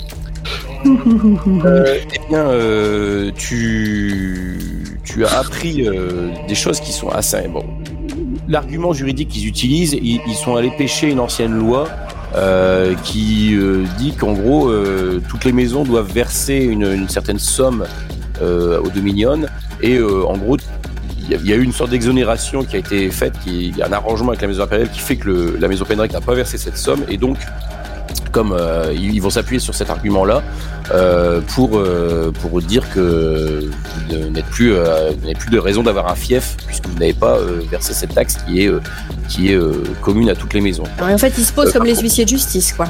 Ouais. Alors par contre, ce qui est beaucoup plus inquiétant, c'est que tu as eu dans tes rapports très récemment, il y a eu des sénateurs qui avaient volonté de vous soutenir, de plusieurs maisons, Il y en a un qui a son vaisseau, il y a eu un accident, il y a eu une explosion dans son vaisseau, apparemment un problème technique, donc il est mort. Il y en a un autre qui a eu une crise cardiaque alors qu'il batifolait dans ses appartements.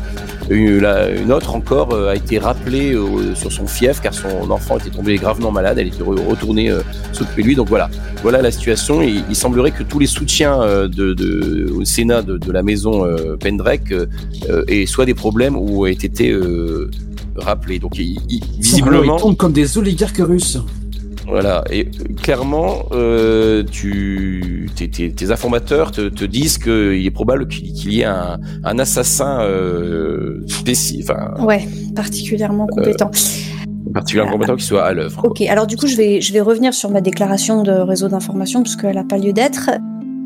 Elias remet ses petites lunettes, et avec un visage impassible, mais l'angle de ses sourcils traduit de façon assez évidente, malgré lui, qu'il est extrêmement préoccupé.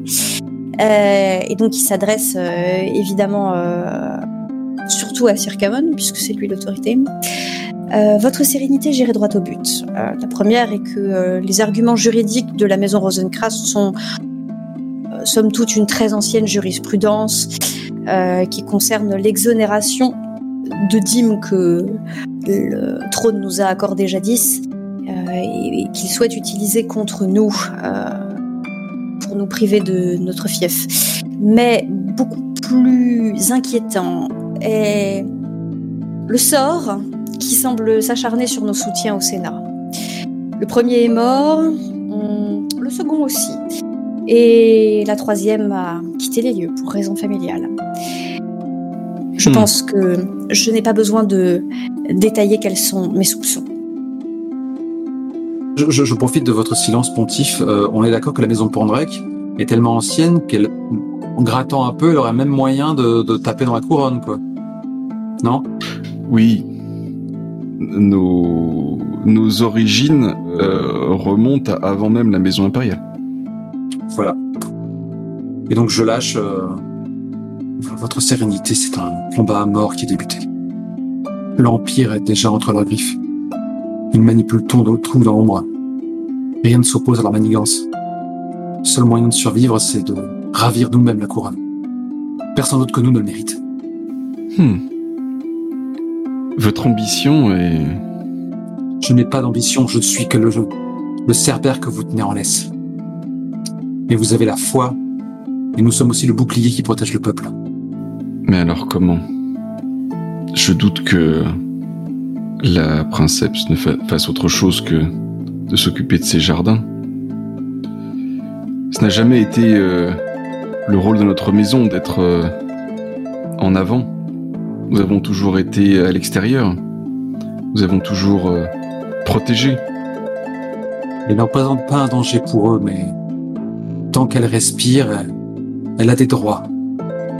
Elle ne pourra pas éternellement se cacher derrière un géranium. Elias a un petit haussement d'épaule et ajoute, tu sais, sur le ton de la conversation, et dire que nous pensions que les barbares étaient à nos frontières. J'aurais cru que d'entre tous, telle ambition avait de quoi vous séduire, maître espion. Il a un espèce de sourire un peu malsain. Ne vous y trompez pas, Dharma. Je ne fais là que soulever un élément de langage. Puisque nous avons toujours été les protecteurs de la sauvagerie, il suffit simplement de désigner à tous qu'elle est à l'intérieur désormais. Intéressant. Et en deuxième point, je dois reconnaître que le jouet qu'ils utilisent contre ces sénateurs est particulièrement séduisant. Je trouverais intéressant de pouvoir jouer avec à mon tour. Vous voulez utiliser leur propre méthode contre eux ? Je vais même m'emparer de leur outil. Il n'est pas si difficile de briser un esprit. Ils ne sauront même pas qui l'a tourné Kazakh. Est-ce bien sage de miser sur ce seul cheval, pontife ? Non, votre sérénité, je t'appellerai pas pontife. Je te dois ma survie quotidienne. Il faut retrouver des preuves de plusieurs choses. D'abord, de ce que la maison impériale nous a longtemps accordé. Si cela est totalement légitime, alors le Sénat ne pourra que l'approuver. Malheureusement, les dispenses sont des choses qui sont souvent peu documentées, mais nous les retrouverons. Et qui sait, peut-être que dans les archives, nous pourrons également retrouver des choses qui montrent à quel point notre maison est légitime, aussi bien à sa place que, comme vous le suggérez, peut-être plus haut. Peut-être même n'est-ce pas la première fois que nous avons à protéger le Dominion contre une menace intérieure. Je vois que on a un board et qu'il n'est pas uniquement là pour faire de la figuration, avec marqué en gros, on a déjà une alliance déjà en cours avec la maison Miss Dean, font du business avec les pirates aussi. Oui, c'est ce qu'on dit. J'ai bien une suggestion à ce sujet. Maître espion, allez-y. Les Rosencraft veulent se poser en protecteur des frontières ? Occupons-les. Envoyons-leur les pirates. Beaucoup. Je refuse votre sérénité. Longtemps. Je ne pourrais tolérer cela. Nous avons protégé le peuple de l'Empire pendant si longtemps et nous le laisserons, sous prétexte de ne plus être son bouclier nommé, nous les livrerions aux barbares à nos frontières. Oh non! Non! Créons le problème que nous allons résoudre. Vous utilisez un langage beaucoup trop imagé pour moi, maître espion. Les Rosencraft seront incapables d'absorber un tel déferlement. Et si par miracle ils y arrivaient, ils seraient remarquablement affaiblis, au moins financièrement, si ce n'est militairement. Dans les deux cas, soit ils n'y arrivent pas, et nous réglons le problème à leur place, prouvant ainsi aux Dominion que nous sommes encore et toujours les meilleurs protecteurs, ou sinon ils y arrivent, et ils seront dans un tel état que leur rouler dessus ne sera pas trop difficile. Et pendant qu'ils seront occupés à faire cela, ils ne seront pas dans nos bottes, et nous pourrons nous occuper de prétentions plus hautes, tranquillement.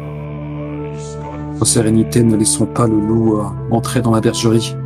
Vous savez que comme moi, les colonies les plus reculées sont les premières à tomber. Et là, elle a du mal à réfréner un frisson en pensant au devenir de son peuple. Et puis, nous venons déjà de marquer ce point, comme quoi la maison Rosencrantz n'était même pas capable de se défendre elle-même. Votre sortie a eu du bon là-dessus. Est-il besoin d'aller plus loin ?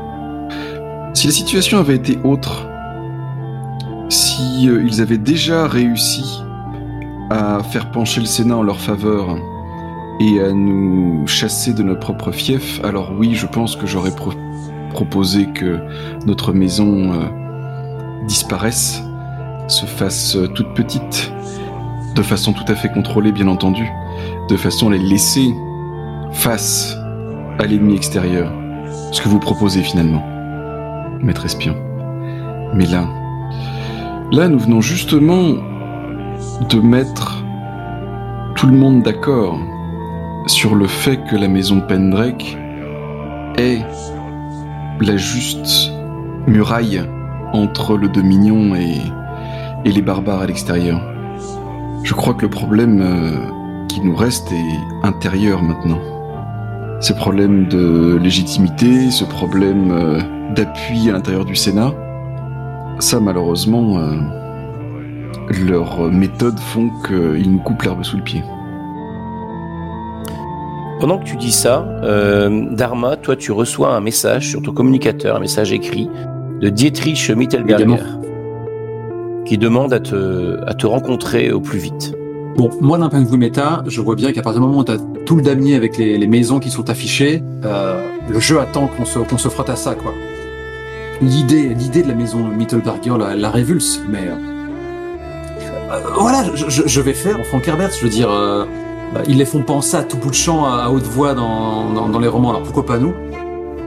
Dharma réfrène un soupir, pense à la torture qu'est son existence, et elle se demande est-ce que les copies qui vont être faites à mon image, est-ce qu'elles aussi seront asservies en bon chien de garde? Et dois-je leur infliger cela à ces âmes en devenir, à ces sœurs que cette maison pourrait me donner? Peut-être un jour pourrions-nous briser nos chaînes. Et ce qui rend du coup à m'ouvrir de personnes totalement inutiles en lâchant un tel truc. Votre sérénité. Oui, Dharma. Il y a quelque chose que j'ai préféré taire jusqu'ici, mais avec les vautours à nos portes, peut-être est-ce là le salut. Vous connaissez la maison Mittelberger et ces alchimistes qui jouent avec la vie. Mon cas les intéresse grandement et ils pensent qu'ils peuvent rendre un grand service à la maison Pendrek, dans laquelle ils ont toujours éprouvé le plus grand des respects. Et je tends mon communicateur où le dernier texto m'a été envoyé. Je n'ai pas de secret, je n'ai pas de privé de toute façon. Une armée de vous, c'est cela? Une armée de vos répliques? Une armée qui bénéficierait de la célérité que vos drogues m'ont offerte. Une armée qui ne déroute jamais. Oui, pour une victoire militaire. Et cela dont nous avons besoin. Vous pensez que les Lanotes vont attendre sagement que les Rosenkratz leur offrent notre gorge? Ils nous haïssent depuis si longtemps qu'ils ont peut-être oublié les raisons de leur ire. Oui, effectivement. Il y a les Lanotes également. Les Lanotes, c'est... je sais plus où j'ai vu ça. C'est une maison guerrière, c'est une maison... Voilà, c'est des Harkonnen Sardaukar, / Sardaukar. Leur devise, c'est « Nous sommes venus, nous avons vaincu Voilà, ouais. ». Pour poser un peu l'ambiance. Ils vont nous péter C'est les ça. gueules. Ils ont même pas le temps de voir, quoi. Ils regardent pas. Que faites-vous, du coup? Quelle décision vous prenez? En quoi vous engagez? Très sincèrement, je serais la Rosenkratz, j'irais... Enfin, ils le sont déjà alliés des Lanotes, donc c'est clair qu'ils vont... on leur a prouvé qu'on était plus gros billes, ils vont faire appel aux gars contre qui on ne peut espérer que des victoires à la Pyrrhus. Il nous faut une armée d'Arma, hein. Ouais, je sors ça de façon moins alambiquée, il est tard. Bien soit. Mais encore une fois, c'est notre fief qui rentre en balance. Je ne doute pas que si les Rosenkratz vont chercher les Lanotes, il y aura bientôt des opérations beaucoup plus directes contre nous qu'une fête. Pas d'omelette sans casser des œufs. Votre sérénité. Je ne redoute ni les épreuves, ni les cendres desquelles je renais. Espion, où souhaitez-vous que l'entrevue ait lieu? Oh, vous pouvez tout à fait vous rendre directement chez nos alliés. Ce n'est pas comme si leur mur m'était inconnu. On coupe, on passe à ce moment où tu rencontres Dietrich Mittelberger? Ah oui, carrément. Je fais juste une révérence, puis après t'as un fondu en horloge comme ça. Ok. Donc tu es dans un petit salon plutôt richement décoré. Tu vois qu'il a fait attention à donner aussi une image un peu d'opulence de sa maison. Et tu vois qu'il a l'air visiblement assez agité. Il te voit arriver. Il fait je suis très heureux de vous voir enfin Dharma. C'est un homme aux cheveux gris. Clairement, c'est quelqu'un qui a l'habitude de la politique. Il a l'habitude de ce genre de situation. Et tu vois que tout de suite, il fait j'ai voulu vous rencontrer. J'ai deux choses à vous dire, deux choses importantes. Ma précepte me presse. Elle me demande quand elle va être reçue sur Ion pour discuter de ce du futur de nos maisons et de vous, bien sûr. Je pense que c'est la première fois qu'on s'adresse à moi de la sorte. Alors que en même temps, ils ne cachent pas leurs intentions. Je suis l'objet même de la transaction. D'ailleurs, si je ne l'ai pas précisé, je n'ai touché à quoi que ce soit à bord de ce satellite. Je me suis pas alimenté. autrement que parce que me fournissait la maisonnée. Et je vais aller très vite à l'essentiel devant cet émissaire qui a un look de Premier ministre de la vieille école.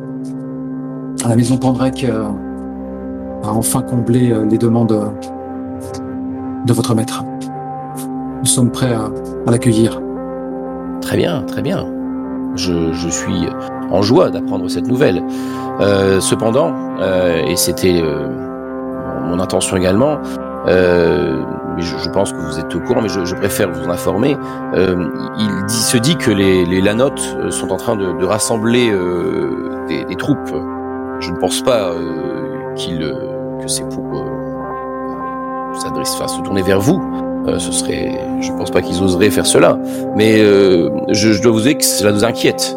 Et si ma princeps devait être accueillie sur Aon, je voudrais que toutes les mesures de sécurité soient prises.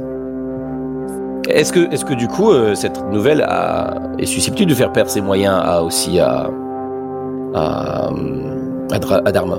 Non, ça non, certainement pas. Je veux dire, elle ne vit jamais autant que quand elle est sur le front, donc ce sera une occasion de s'illustrer pour la énième fois. Il est tout à votre honneur que votre allégeance à l'ancien régime perdure ainsi. Notre maisonnée ne l'oubliera pas. Je peux assurer au nom de sa sérénité que toutes les précautions seront prises. Eh bien, à très bientôt. Alors, je m'en vais tout de suite prévenir ma princeps de cette bonne nouvelle. Que les 3 déesses vous gardent. Que la déesse tricéphale nous guide. Maître Elias, toi, que fais-tu pendant ce temps-là? Alors, je pense que c'est le moment où on a un plan parfaitement silencieux sur Elias. Et parce que c'est bien aussi de révéler un petit peu l'envers du décor de ce genre de personnage. Puisque tout le monde se pose puisqu'il était question de faire des fouilles dans les archives, etc., pour remonter la généalogie. En réalité, Elias s'est aussi documenté sur sa propre maison. Parce qu'on ne sait jamais. Et donc, du coup, des documents généalogiques, etc., il en a compilé un certain nombre. Évidemment, il l'a dit à personne. Et donc, je pense qu'on le voit dans le silence d'un appartement qui ne doit pas être celui du satellite, en train de retracer des arbres généalogiques. Y a-t-il un point particulier sur ces arbres qui peut attirer notre attention? Je pense qu'il s'intéresse notamment au moment où les arbres des Lanotes et des Pendrec s'entrecroisent. D'accord. Parce que pour contrôler la grenade, il faut la découpiller. D'accord. Alors... Tu demandes s'il y a un move qui colle à cette demande? Oui, je pense qu'il y en a un. Je pense que ça pourrait être maître des petites souris. Très bien. Je pense que le personnage important auquel tu t'intéresses, je pense que c'est le maître de la maison Lanote actuelle, Lac Lanote. Tout à fait. Ce que je veux savoir, c'est en fait quels sont les degrés de... J'allais dire de consanguinité, mais entre les deux maisons. Parce que s'il faut préparer une alliance, un mariage, je sais pas quoi, allons-y quoi. Vos yeux et vos oreilles sont partus. Quand vous essayez d'en apprendre davantage sur un personnage important, lancez 2d6 plus discipline. Pour moi, ce sera donc 2d6 plus 2. 10. 10. Très bien. Sur 10 ou plus, posez 2 questions dans la liste suivante. Alors, ça va être un peu redondant, mais en quoi m'est-il vulnérable? C'est-à-dire que je cherche la faille qui va être exploitable pour ce plan, c'est-à-dire éventuellement, quitte à avoir des prétentions au trône, essayer soit de les écarter, soit de les inclure dans le projet, notamment via ces histoires de famille. Et ensuite, je vais... qu'est-ce qui est important à ses yeux? D'accord. Tu vois que par rapport à ce que tu découvres, tu t'es intéressé à cette histoire de brouille à l'origine. Tu vois qu'il n'y a pas de lien de sang entre les Lanotes et les Pendrec. En revanche, il y a une histoire d'amour inachevée. Quelque chose qui n'a pas pu se conclure à l'époque. Il y a quelque chose à mal tourner. Pourtant, le destin annonçait que tout était fait pour que les Lanoth et les Pendrake s'unissent, et ça s'est pas fait à l'époque. Et clairement, il y a donc cette rancune et donc la vulnérabilité, d'après ce que tu as pu apprendre en étudiant tout ça, c'est que il y a une sorte de regret aussi du côté des Lanoth que ça ne soit pas accompli.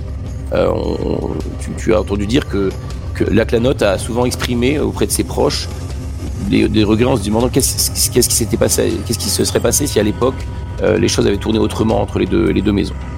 Est-ce que ça répond à tes deux questions ?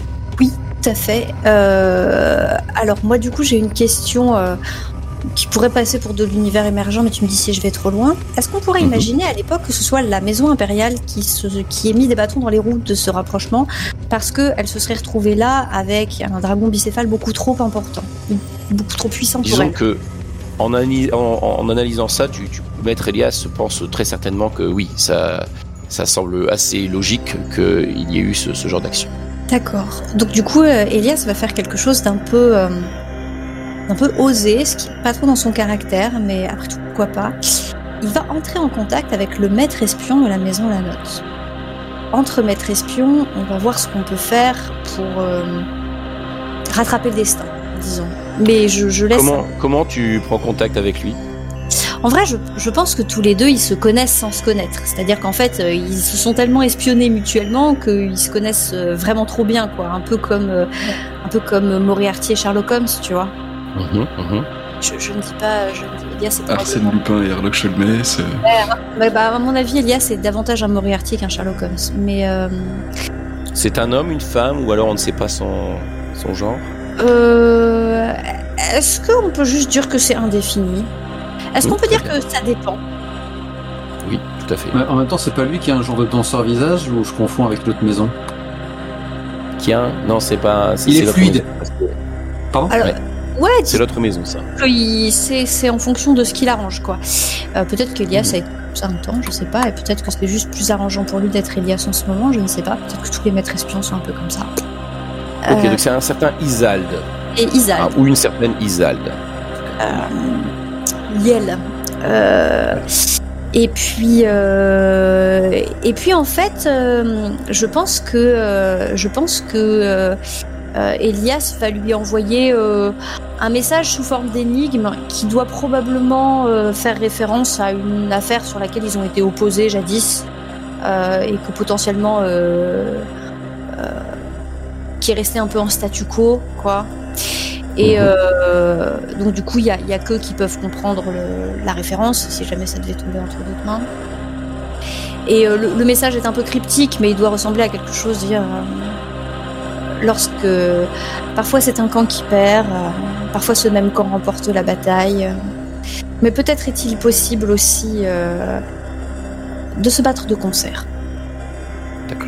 Tout dans ce goût-là. On va régler ça après, on va passer à Circamon pour voir un petit peu ce qu'il fait lui de ce côté. Alors on voit une scène où il fait noir. Il y a d'énormes piliers en bois sculptés dans une salle qui en comporte de nombreux et qui n'est pas sans rappeler les énormes cèdres qui se trouvent dans qui entoure le berceau de la maison Pendrake. Hemlot. Et Elias, qu'est-ce que je raconte ? Et Circamon est étendu au milieu de ces piliers. À côté de lui, la longue pipe qui lui a permis de prendre une dose de drogue de surconscience. Et il est dans un état de catatonie, d'animation suspendue, alors que les fils de l'avenir et du passé se détendent autour de lui et que sa vision embrasse aussi bien le passé, le présent et l'avenir. Eh bien, vas-y. Actionne ta drogue de surconscience. Eh bien, c'est un 8. Tu n'as pris qu'une dose. De toute façon, tu n'avais qu'une dose, je crois. Sauf si j'ai pas compris ma fiche, mais effectivement, ouais. Je crois que c'est qu'une dose. D'accord. 8, donc quelque chose d'important et d'intéressant en lien avec le passé ou le futur. Le MJ restera vague et centré sur vous, sauf à ce que vous forciez la vision, mais en ce cas, prenez autant de dégâts que de doses ingérées. Est-ce que tu veux forcer la vision ? Oui. Oui, je force la vision. Je mets un dégât. Ok, tu forces la vision, donc pour avoir une vision, c'est ça, donc en lien avec le passé ou le futur, c'est ça ? J'essaye de voir... comment dire ? Oui, non, en fait, j'ai pas à te donner de précision supplémentaire, je vois ça nulle part. Tu peux me dire vers quoi vont tes pensées, éventuellement. Mes pensées vont vers... en fait, ce qui a déclenché cette prise de drogue, c'est la discussion qu'on a eue entre nous par rapport aux origines de la maison. Et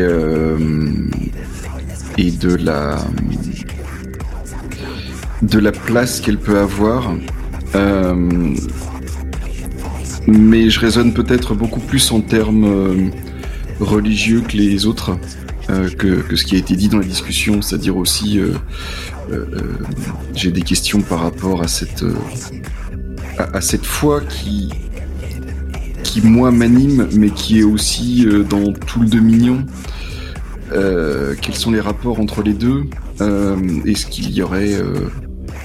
est-ce que, pour paraphraser Herbert, est-ce que il est possible que la religion et la politique montent dans le même chariot ? Ce genre de choses. D'accord, donc tu portes tes pensées sur le destin de ta maison, en fait, sur ça, sur le destin et le passé de ta maison. C'est ça. Ok, donc tu as l'impression, en fait, en laissant divaguer tes pensées, d'habiter différents ancêtres peut-être de ta maison, de revivre des scènes de bataille où la maison a affronté des barbares, des scènes où tu te vois dans les yeux d'un diplomate en train de prêter allégeance à l'Empire, à l'empereur. Tu te vois aussi nu en train de errer tel un sadou qui porte la foi de la déesse tricéphale. Voilà, donc tu es en train de revivre un petit peu tout ça. Tu as l'impression aussi brièvement de vivre aussi ce moment où il y a eu cette cassure entre ce rapprochement puis cette cassure entre la maison Lanotte et la maison Pendrake.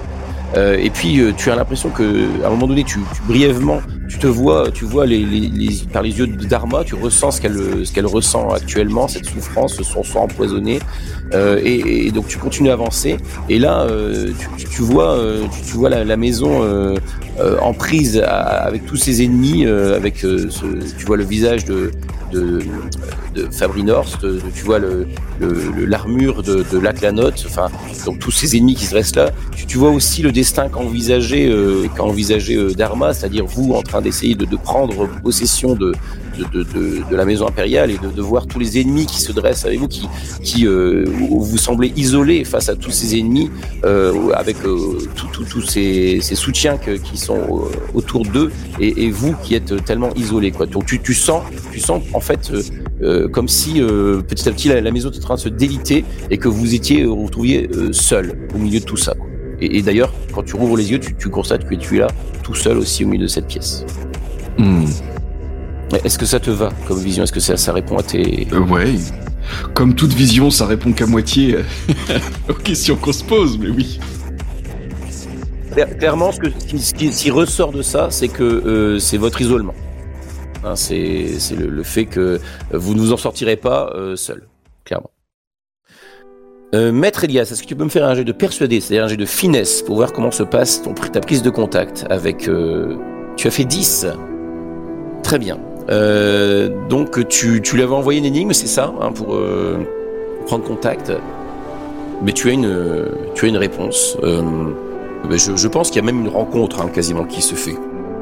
Elle se passe où, cette rencontre, Elias ? J'hésite vraiment, en termes d'ambiance, dans un lieu qui est réellement bondé de gens, exprès, ou de part et d'autre d'une table de 20 mètres de long. Tu es toujours à bord du satellite Lunatress, ou tu as quitté les lieux ? Je pense que c'est pas à bord du satellite. D'accord. Donc c'est quelque part dans une cité d'une maison, d'une maison neutre entre vos deux maisons. Même, tu sais, d'un fief abandonné, enfin, au milieu d'une ruine. D'accord, au milieu d'une ruine. Très bien, ok. Une maison qui a subi des assauts militaires. Très bien, donc vous êtes là, au milieu de ces ruines. Donc du coup, il n'y a personne. Tu as choisi l'option grande table, c'est ça ? J'ai choisi l'option grande table. D'accord. Ou plutôt, j'ai choisi l'ambiance... évitons ça, quoi. Très bien. Eh bien, voici, je te mets un petit visage. Je te mets un visage, en tout cas le visage que Isalde arbore quand tu la rencontres. Pardon. Donc il a un visage androgyne, quelques cicatrices quand même se décèlent sous ses yeux et sur ses joues, sur ses bras. On sent que visiblement être maître espion chez les Lanotes, ce n'est pas forcément de tout repos. Elle semble avoir un visage assez blafard, marqué par les soucis, comme si elle venait de traverser une période assez tendue. Donc elle se tourne vers toi. Je pense que c'est une bonne chose qu'on se rencontre. Je sobrement la tête. Je vous ai connu en meilleure forme, Isalde. Vous n'êtes pas sans savoir que des choses graves se préparent. Je suis le genre de personne à penser que, malgré la maison à laquelle j'appartiens, je ne suis pas un patricien, une patricienne. Je ne vois pas les choses tout à fait comme eux et je sais ce qu'il en coûte aux gens du peuple lorsque les guerres éclatent. Il écarte les bras dans un geste peut-être de compassion, d'impuissance, peut-être un peu des deux, et dit nous avons tous les deux commis des erreurs notables. Je pense que à une époque, vous n'auriez pas laissé vos traces au niveau du dos, mais j'aurais probablement été plus prudent pour les sénateurs. T'essaies de la jauger ? Non, je pense que c'est réellement une façon de... En vrai, c'est les deux faces d'une même pièce, tu vois. Donc, probablement que... il essaye de la... Il essaye vraiment de tendre la main vers elle, en fait. Enfin, il essaie vraiment de tendre la main en disant, après, on est tous les deux dans une situation qui est assez intenable, on n'a pas tellement envie de voir arriver ce qui se profile, et voilà.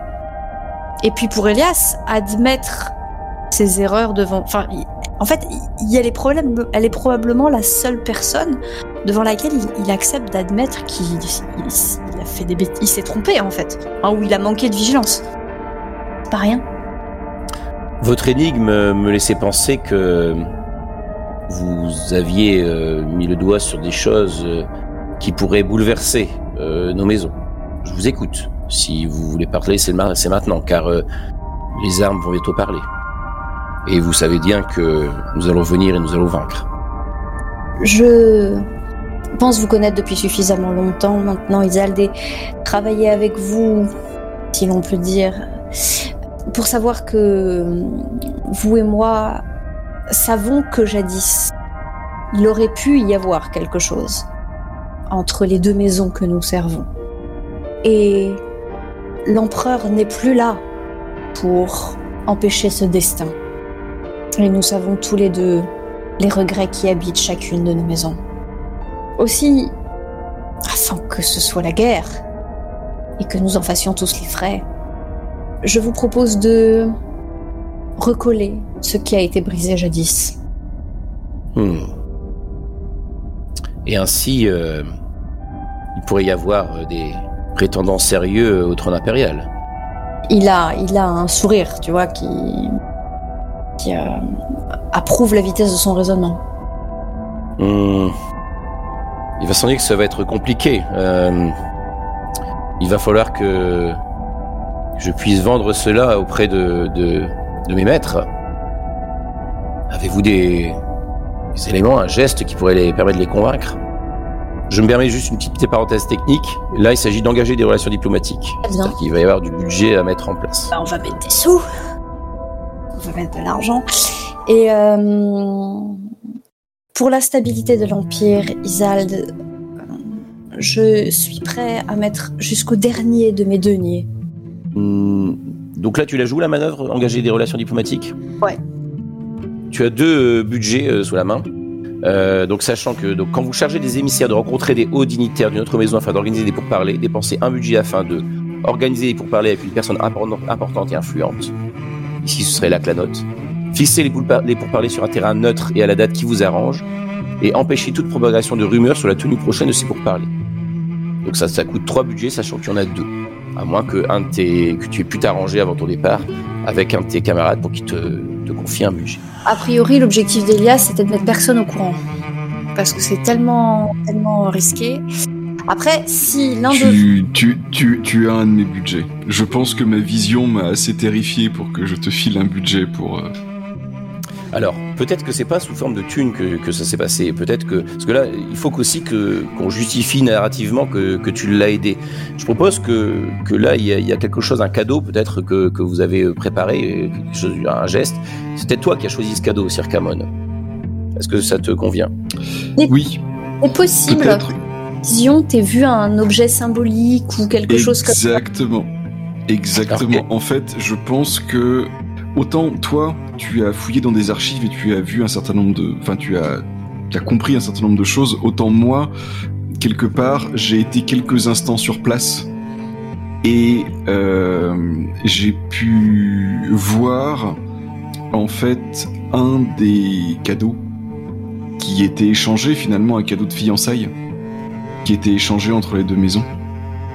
L'un d'entre eux était, je pense, une fleur J'y pensais.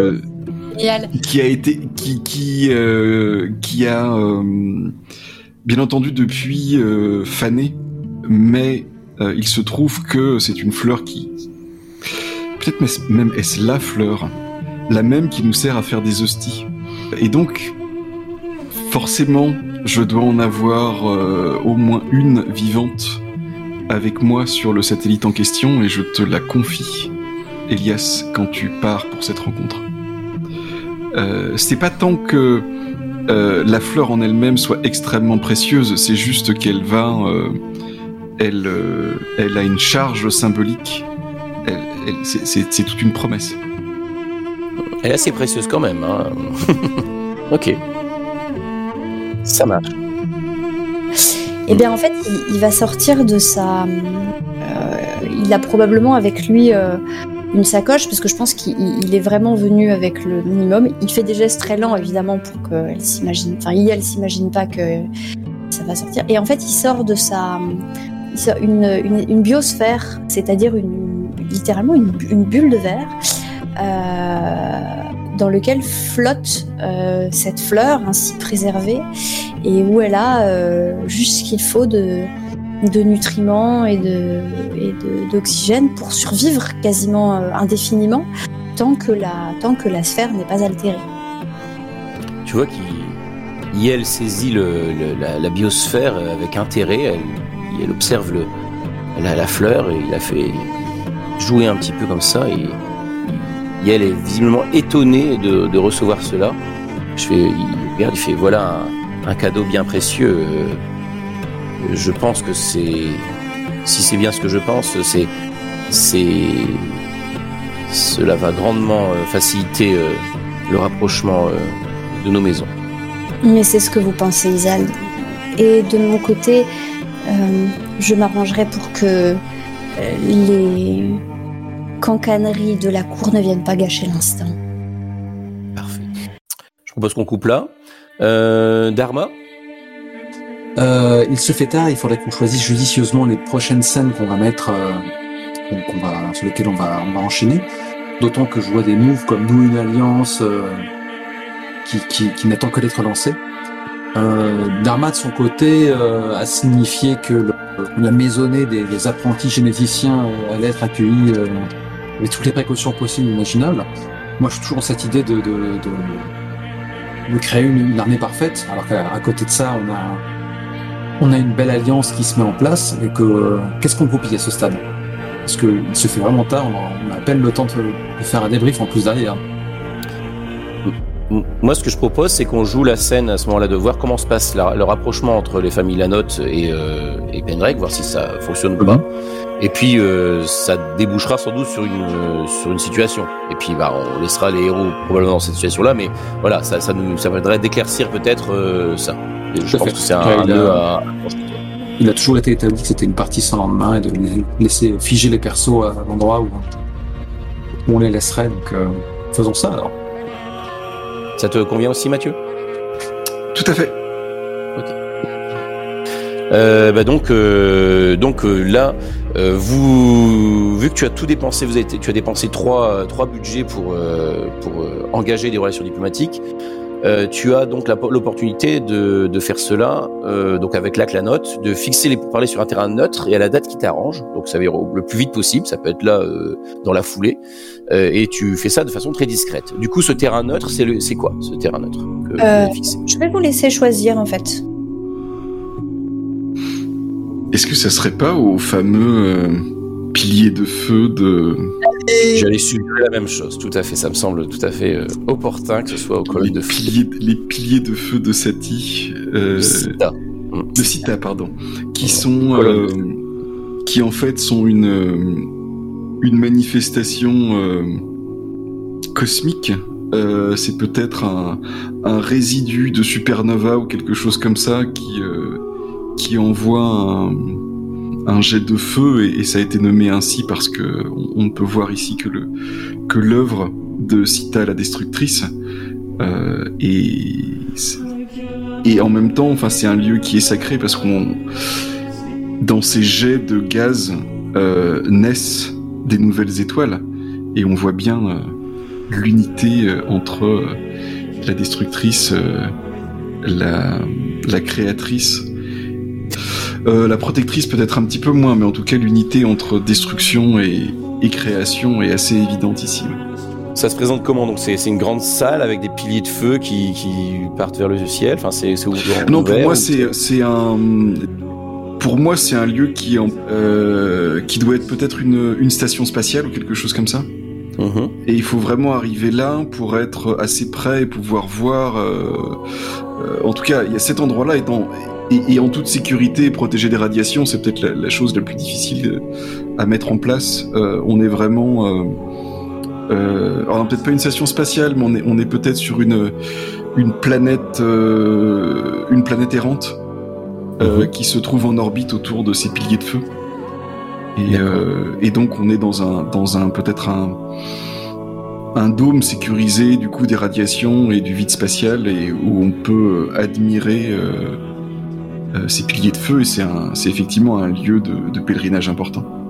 Et il est évident que vu ton importance, le dôme a été complètement vidé de toute votre présence. Vous l'avez pour vous, hein, donc pour que tu puisses te recueillir devant les piliers de feu.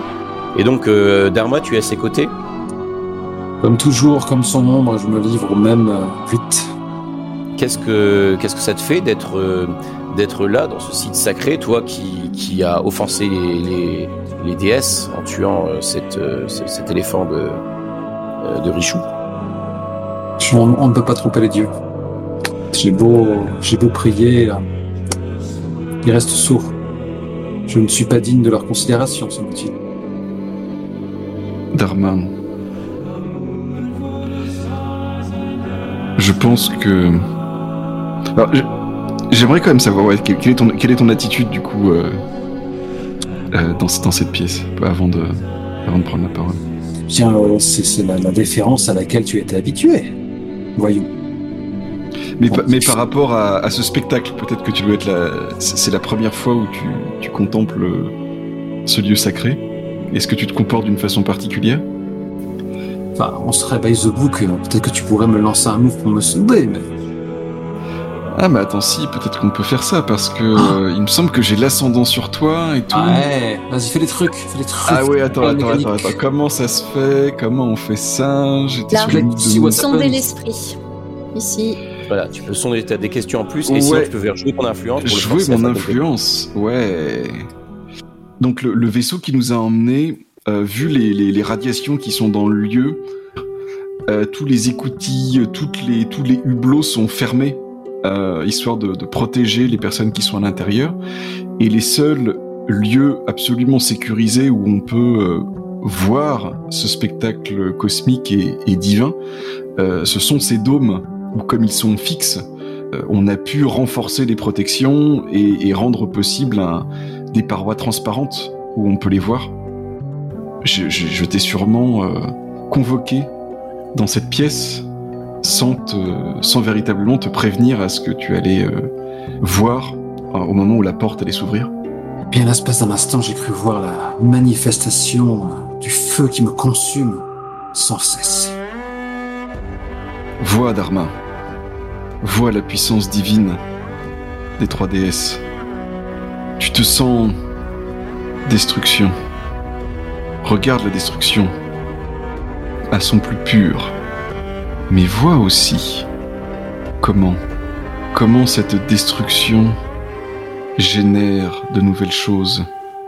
Comment la création prend place au sein même de cette colère cosmique. Repens-toi, Dharma. Repens-toi sincèrement.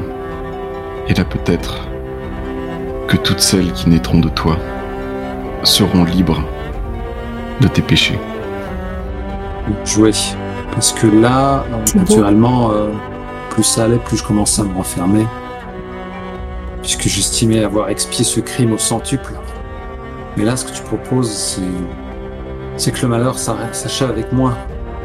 Et là, je pense que du coup, mon expression change du tout au tout. Je te regarde avec des yeux presque implorants, qui tranchent avec ce masque, cette statue qui jusqu'ici n'a jamais exprimé autre chose que la rage. Que dois-je faire ? Que dois-je faire pour laver mes péchés ? Dois-je me jeter dans ce feu une fois mon génome retiré ? Dites-le, je le ferai. Non, c'est plus simple et à la fois plus difficile. Ce n'est pas ta mort qui contentera les déesses, c'est ta foi. Une foi véritable, une foi qui n'est pas comme l'épée sous la gorge ou le poison résiduel. Je te laisse méditer ici. Oui, Elias, tu entends les pas lourds de la délégation des Lanotes qui arrivent. Dharma, tu t'agenouillais, c'est ça, pour te mettre à prier ? Donc tu es dans cette position-là quand les Lanotes entrent. Donc ils sont 3 comme vous. Vous voyez donc l'Aklanote, immense. Il porte un masque d'Oni avec 2 grandes cordes, un masque blanc. Il est vêtu avec cette mode un petit peu asiatique, une longue épée, une cape sombre et une longue robe pourpre et noire. Et il a l'air particulièrement belliqueux. Il avance d'un pas lourd et décidé. À ses côtés, vous voyez qu'il y a Ahada qui est la championne, une guerrière, sans doute l'équivalent de Dharma chez les Lanotes, et qui porte une espèce de long de chapeau très large avec une visière bleutée qui scintille tout autour. Quoi. Et enfin, donc, Isalde s'avance et fait un signe de tête à Elias. Sobrement. La clanote éructe derrière son masque, il fait on m'a convaincu de venir jusqu'ici et on m'a dit que les déesses sauraient éclairer notre voie. J'ai des doutes. Je vous écoute. Parlez vite et parlez bien. Elias se sera juste retourné vers Dharma qui est en train de méditer et il dit devant la lumière des déesses, même les arbres Ils suspendent un instant leur course. Et puis ils s'effacent pour laisser parler le Circamon. Je suis heureux de vous voir ici. Nos maisons ont longtemps été maintenues séparées l'une de l'autre par la puissance impériale. Cela a été pour le bien de Vampire, à n'en pas douter. Néanmoins, maintenant, la maison impériale se meurt et une force nouvelle doit renaître de ses cendres. Ces deux moitiés, longtemps éloignées, pourraient peut-être se rejoindre. La destruction et la protection pourraient faire naître un nouveau dominion. Tu vois qu'il t'écoute silencieusement, religieusement presque, et je vais attendre que tu fasses ton jet de finesse pour voir Bien comment sûr. ça va tourner.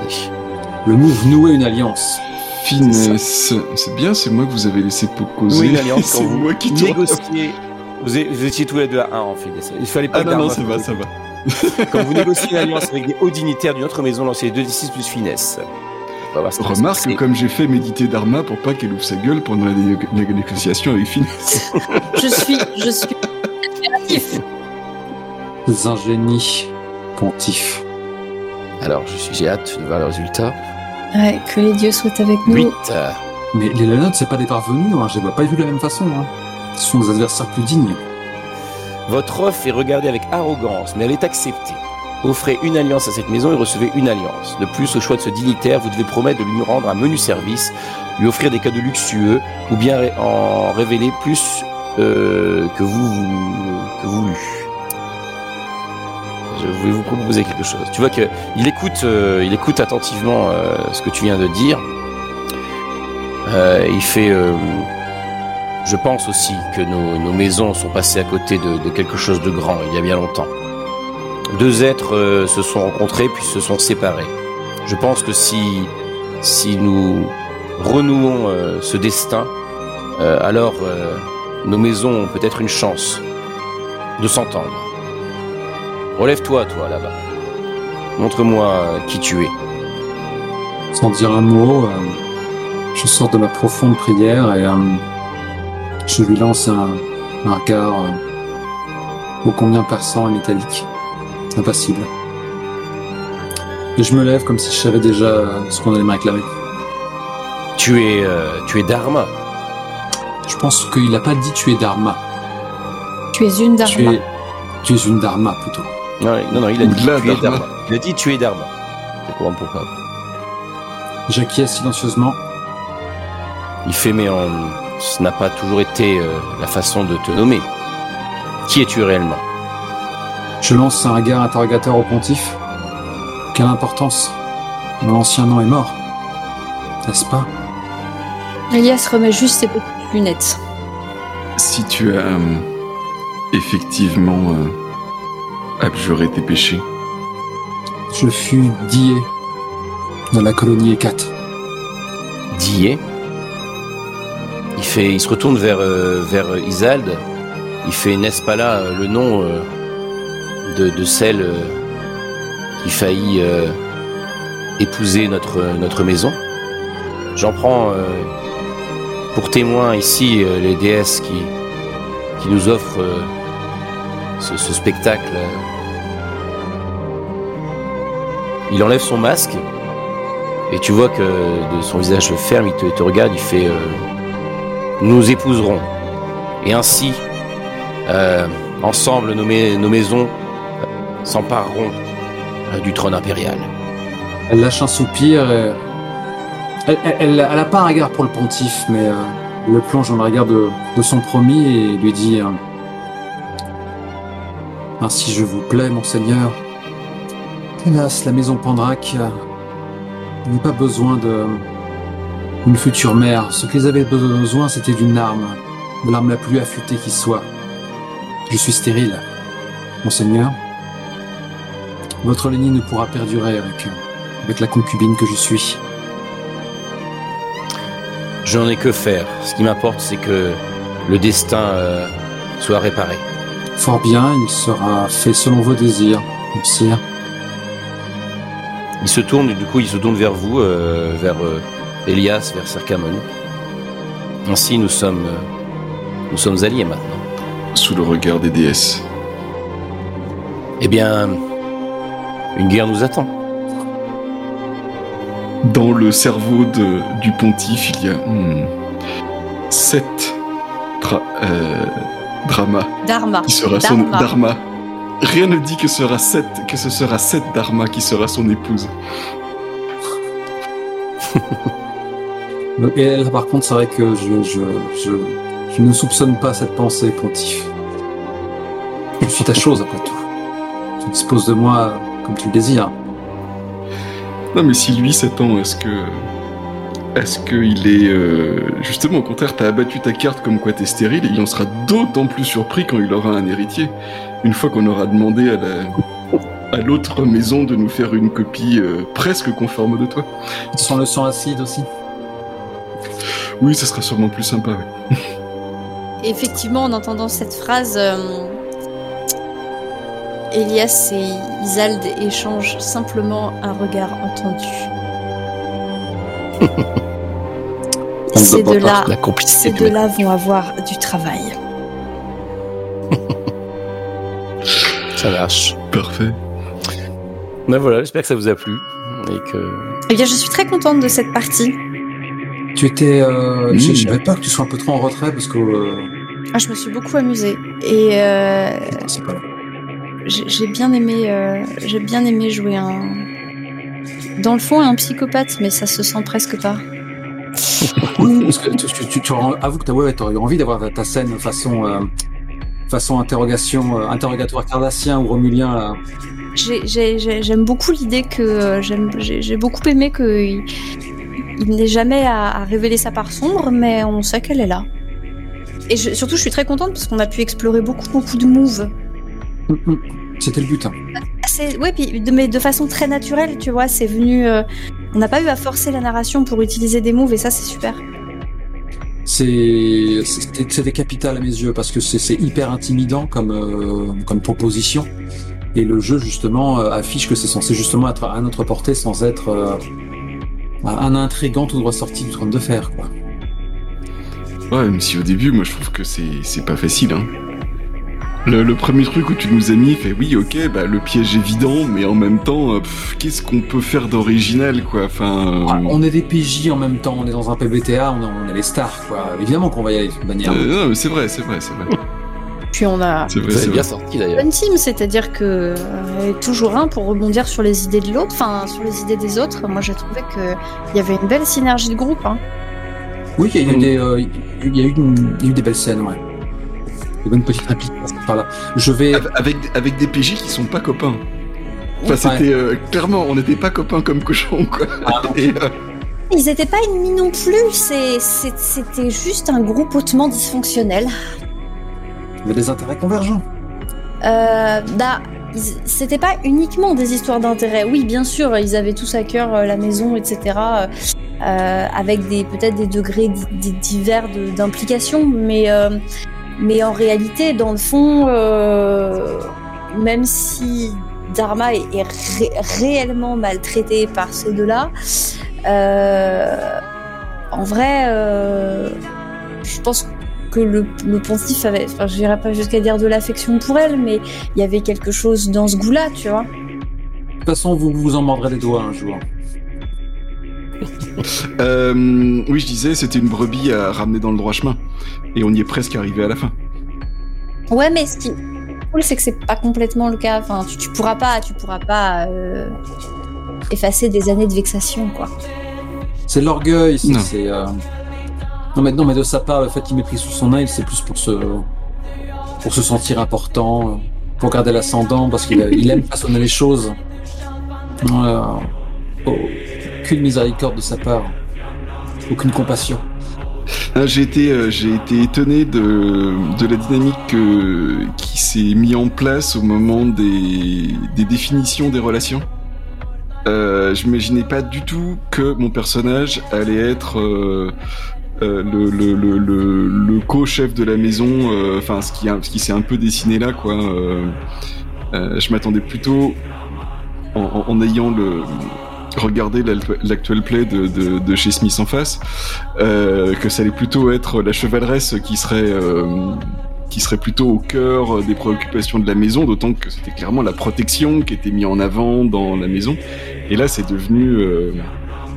il s'est trouvé que c'était plutôt du fait de cette espèce de mise en servitude qu'on a décidé tous ensemble que c'était, du coup, comme ton personnage était plus en dessous, bah, c'est le mien qui s'est retrouvé au-dessus, quoi. C'était assez étonnant pour moi. Tu as dit chez Smith en face ?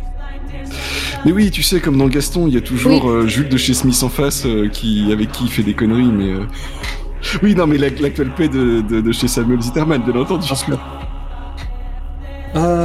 sais pas par où commencer. Oui, je vais laisser l'intro intacte, contrairement à ce que mon moi du passé a déclaré en début d'enregistrement, parce que bon, naturellement, j'ai voulu faire c'est ma petite blague récurrente, hein, mon metteur en scène de mes deux, donc metteur en fesses, comme diraient des proches.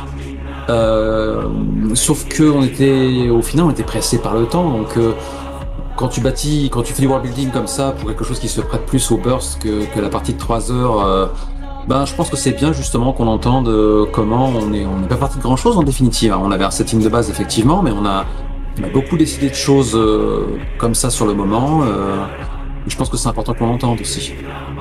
Ouais. Surtout, y compris les choses qu'on n'a peut-être pas évoquées, même si comme on le dit souvent et comme le dit le Mat aussi, toute chose qui n'est pas montrée dans la fiction n'existe pas réellement. Mais bon, c'est l'intention qui compte. Il y a eu beaucoup de choses de reprises, hein. Je vois par rapport aux notes que j'ai prises, je pense que tout a été réutilisé. Toujours été explicité, mais c'était là en fond. Ouais.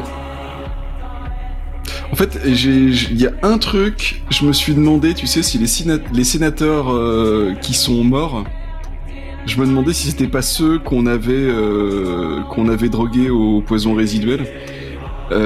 Ça, par contre, c'est pas apparu, le fait qu'il y ait eu des poisons résiduels qui étaient au-delà de juste chez nous, quoi. Mais ouais. Ça nous rendrait sacrément machiavélique si c'était le cas. On s'est fait couillonner plutôt d'ailleurs. On les avait probablement sous notre coupe et ils étaient, du coup, ça veut dire qu'ils nous aidaient pas par bonté de cœur. Et voilà. On était si influents que ça ? Non, mais on était peut-être vice-là. Après, on a cité 3 appuis qui nous ont retirés.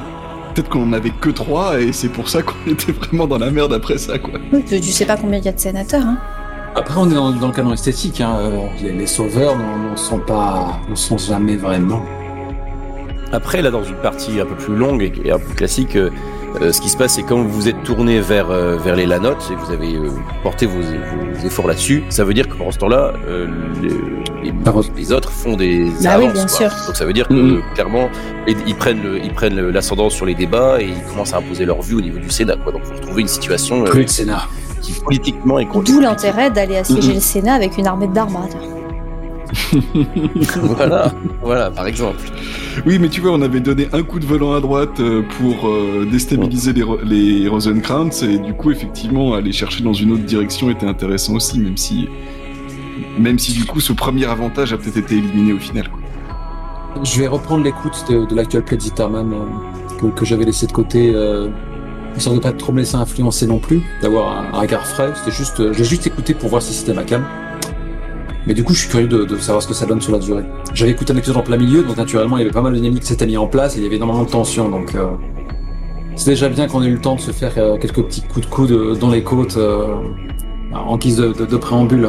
C'était dommage si on se crêpe pas un peu le chignon un minimum. Plutôt sympa. Yes. Ma première pensée, c'est de voir s'il tenait aussi la comparaison avec l'autre.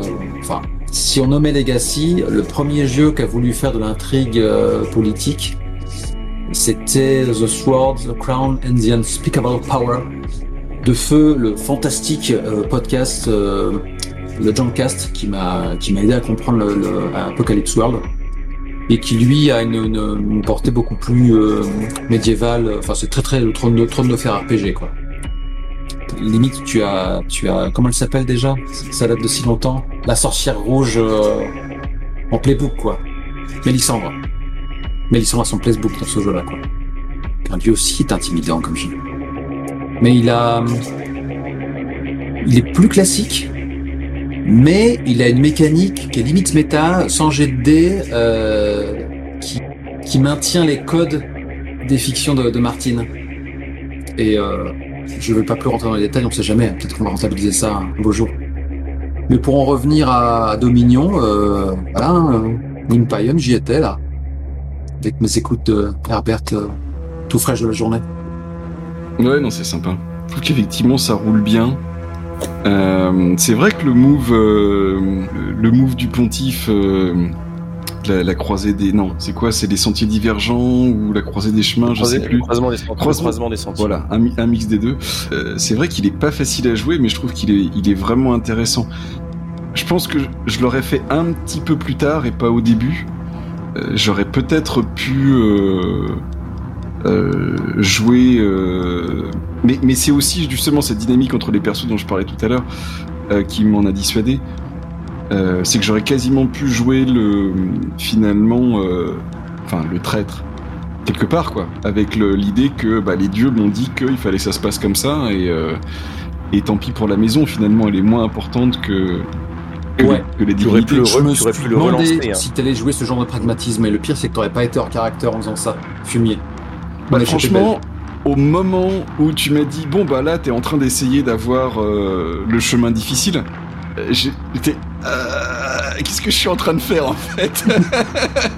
Parce qu'on peut tout à fait réinterpréter tout le début de la scène jusqu'à ce moment-là, jusqu'au moment où tu me poses la question, comme j'ai fait exprès de mettre tout le monde dans la merde, de les faire mettre complètement humiliés devant les autres et tout, parce que c'était la volonté des dieux. J'aurais tellement planté. Je t'aurais jeté dans le vide spatial, sans même me retourner. Rosie Erlock. Je m'attendais tellement à ce qu'il y ait un duel, en même temps ça se transpirait par tous les pores de la peau de mon personnage. En plus, il y avait des questions orientées qui allaient m'être posées à ce sujet, et non, ça n'a pas eu lieu. Pas de duel. Ça aurait pu à la fin aussi. Ah oui, on aurait fait un 6 mois, ce serait parti, ça aurait été une boucherie. Hein. Et ça aurait même à la place, si on avait encore un peu de temps, tu vois, à la place qui demande le mariage, ça aurait pu être ça, un duel juste pour tester votre valeur en combat. Ça aurait été logique aussi dans la fiction, mais là c'était une question de temps aussi. Et là je t'aurais répondu que les duels sont toujours à mort. Mais ça aurait été cohérent. Parce qu'après tout, ça a été des maisons rivales pendant longtemps. Hein. Après, ça a été très intéressant d'être... très intéressant d'un point de vue système, parce que ça n'a pas trop influencé la fiction, mais d'avoir l'état maudit en fait assez tôt. Parce que après, du coup, j'ai regardé comment est-ce qu'il fallait faire pour pouvoir se retirer l'état maudit, et il faut accomplir une promesse. Mais pour accomplir une promesse... Un serment, c'est ça. Un serment. Mais pour accomplir un serment, il faut déjà le prêter. Mmh. Et donc, il faut trouver une situation dans laquelle tu vas pouvoir prêter serment pour quelque chose, puis l'accomplir. Et en fait, ça peut être vachement long en fiction si la situation se présente pas. Et c'était une des raisons pour laquelle j'ai voulu avoir cette scène avec Dharma, où quelque part je lui fais une promesse, quoi. C'est jamais complètement désintéressé. Hein. Niveau de calcul, quoi. En fait, t'as respecté la mécanique. Mmh. Tu es doublement pavé à retort. Mais regarde, t'as vu, faire jouer son influence. Soit tu t'exécutes en mettant en œuvre des moyens raisonnables et je perds mon ascendant, soit tu t'exécutes en me demandant une promesse raisonnable en retour, et puis finalement, tu vois, la promesse, je te l'ai quasiment offerte, en fait. Directement. Parce que moi, j'avais envie de te faire une promesse pour être capable de perdre mon état maudit après. Mais tout ça est tout à fait cohérent avec le fait que, dans la fiction, hein, là je parle mécanique, mais même au niveau de la fiction, c'est si j'arrive à te faire amener dans le droit chemin de la foi, c'est normal que je perde mon état maudit, tu vois. T'as bien fait de me faire des appels du pied, c'était une scène sympa. Bon, on y est, hein. La viande dans le torchon. C'est ça. Je savais qu'il t'allait le dire. C'est daté, hein. Le nom complet c'est Dominion. Jeune intrigue entre maisons nobles, je ne sais plus. Ouais, c'est ça, je trouve que c'est ça. Ok. Donc, je te laisse décanter tout ça, puis tu me diras si à l'occasion ça te dit de mener un de ces quatre la double table. Oh, le teasing. Oui, bon, écoute, faisons la promotion du Magnéto. Sur le Magnéto, on essaie de faire des belles collaborations, des belles choses. D'ailleurs, il y en a une qui aura lieu la semaine prochaine, mais les auditeurs et les spectateurs le sauront déjà parce qu'elle sera jouée avant que cet épisode soit monté.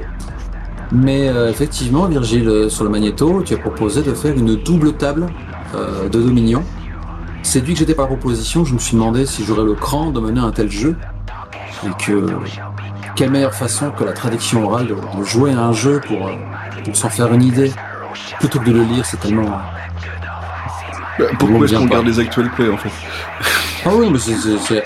Ouais, non, sauf que les nôtres, ils sont trop empoulés, quoi. On passe tellement de temps à s'écouter parler qu'on voit pas le jeu tourner. C'est bien, on a quand même eu des moments mécaniques de jeu. C'est tout ça. Mais comme bien souvent, on a bypassé les manœuvres sociales inter-PJ, quoi. Ce sont des choses qui nous viennent difficilement naturellement. Bon, merci d'avoir été là. Pas tout le temps. Je vous fais des papouilles. C'était une super partie.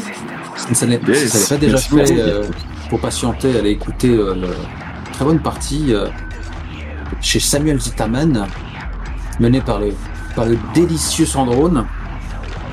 Et mettez un petit peu de sous dans la poche du Kelren sur son jeu maison. D'ailleurs, en ce moment, il s'occupe de la traduction de Sig, qui est sorti, ouais. Qui est sorti aujourd'hui, d'ailleurs, je crois. C'est du Grand O8 ? Non, c'est du Pitre. Ah, Jason Pitre. Oh là là. C'est pas pareil. Mais bon, c'est de la bonne cam. Bonne soirée, les gens. Bonne nuit, merci Virgile. Bonne Bisous. nuit. Ciao. Salut.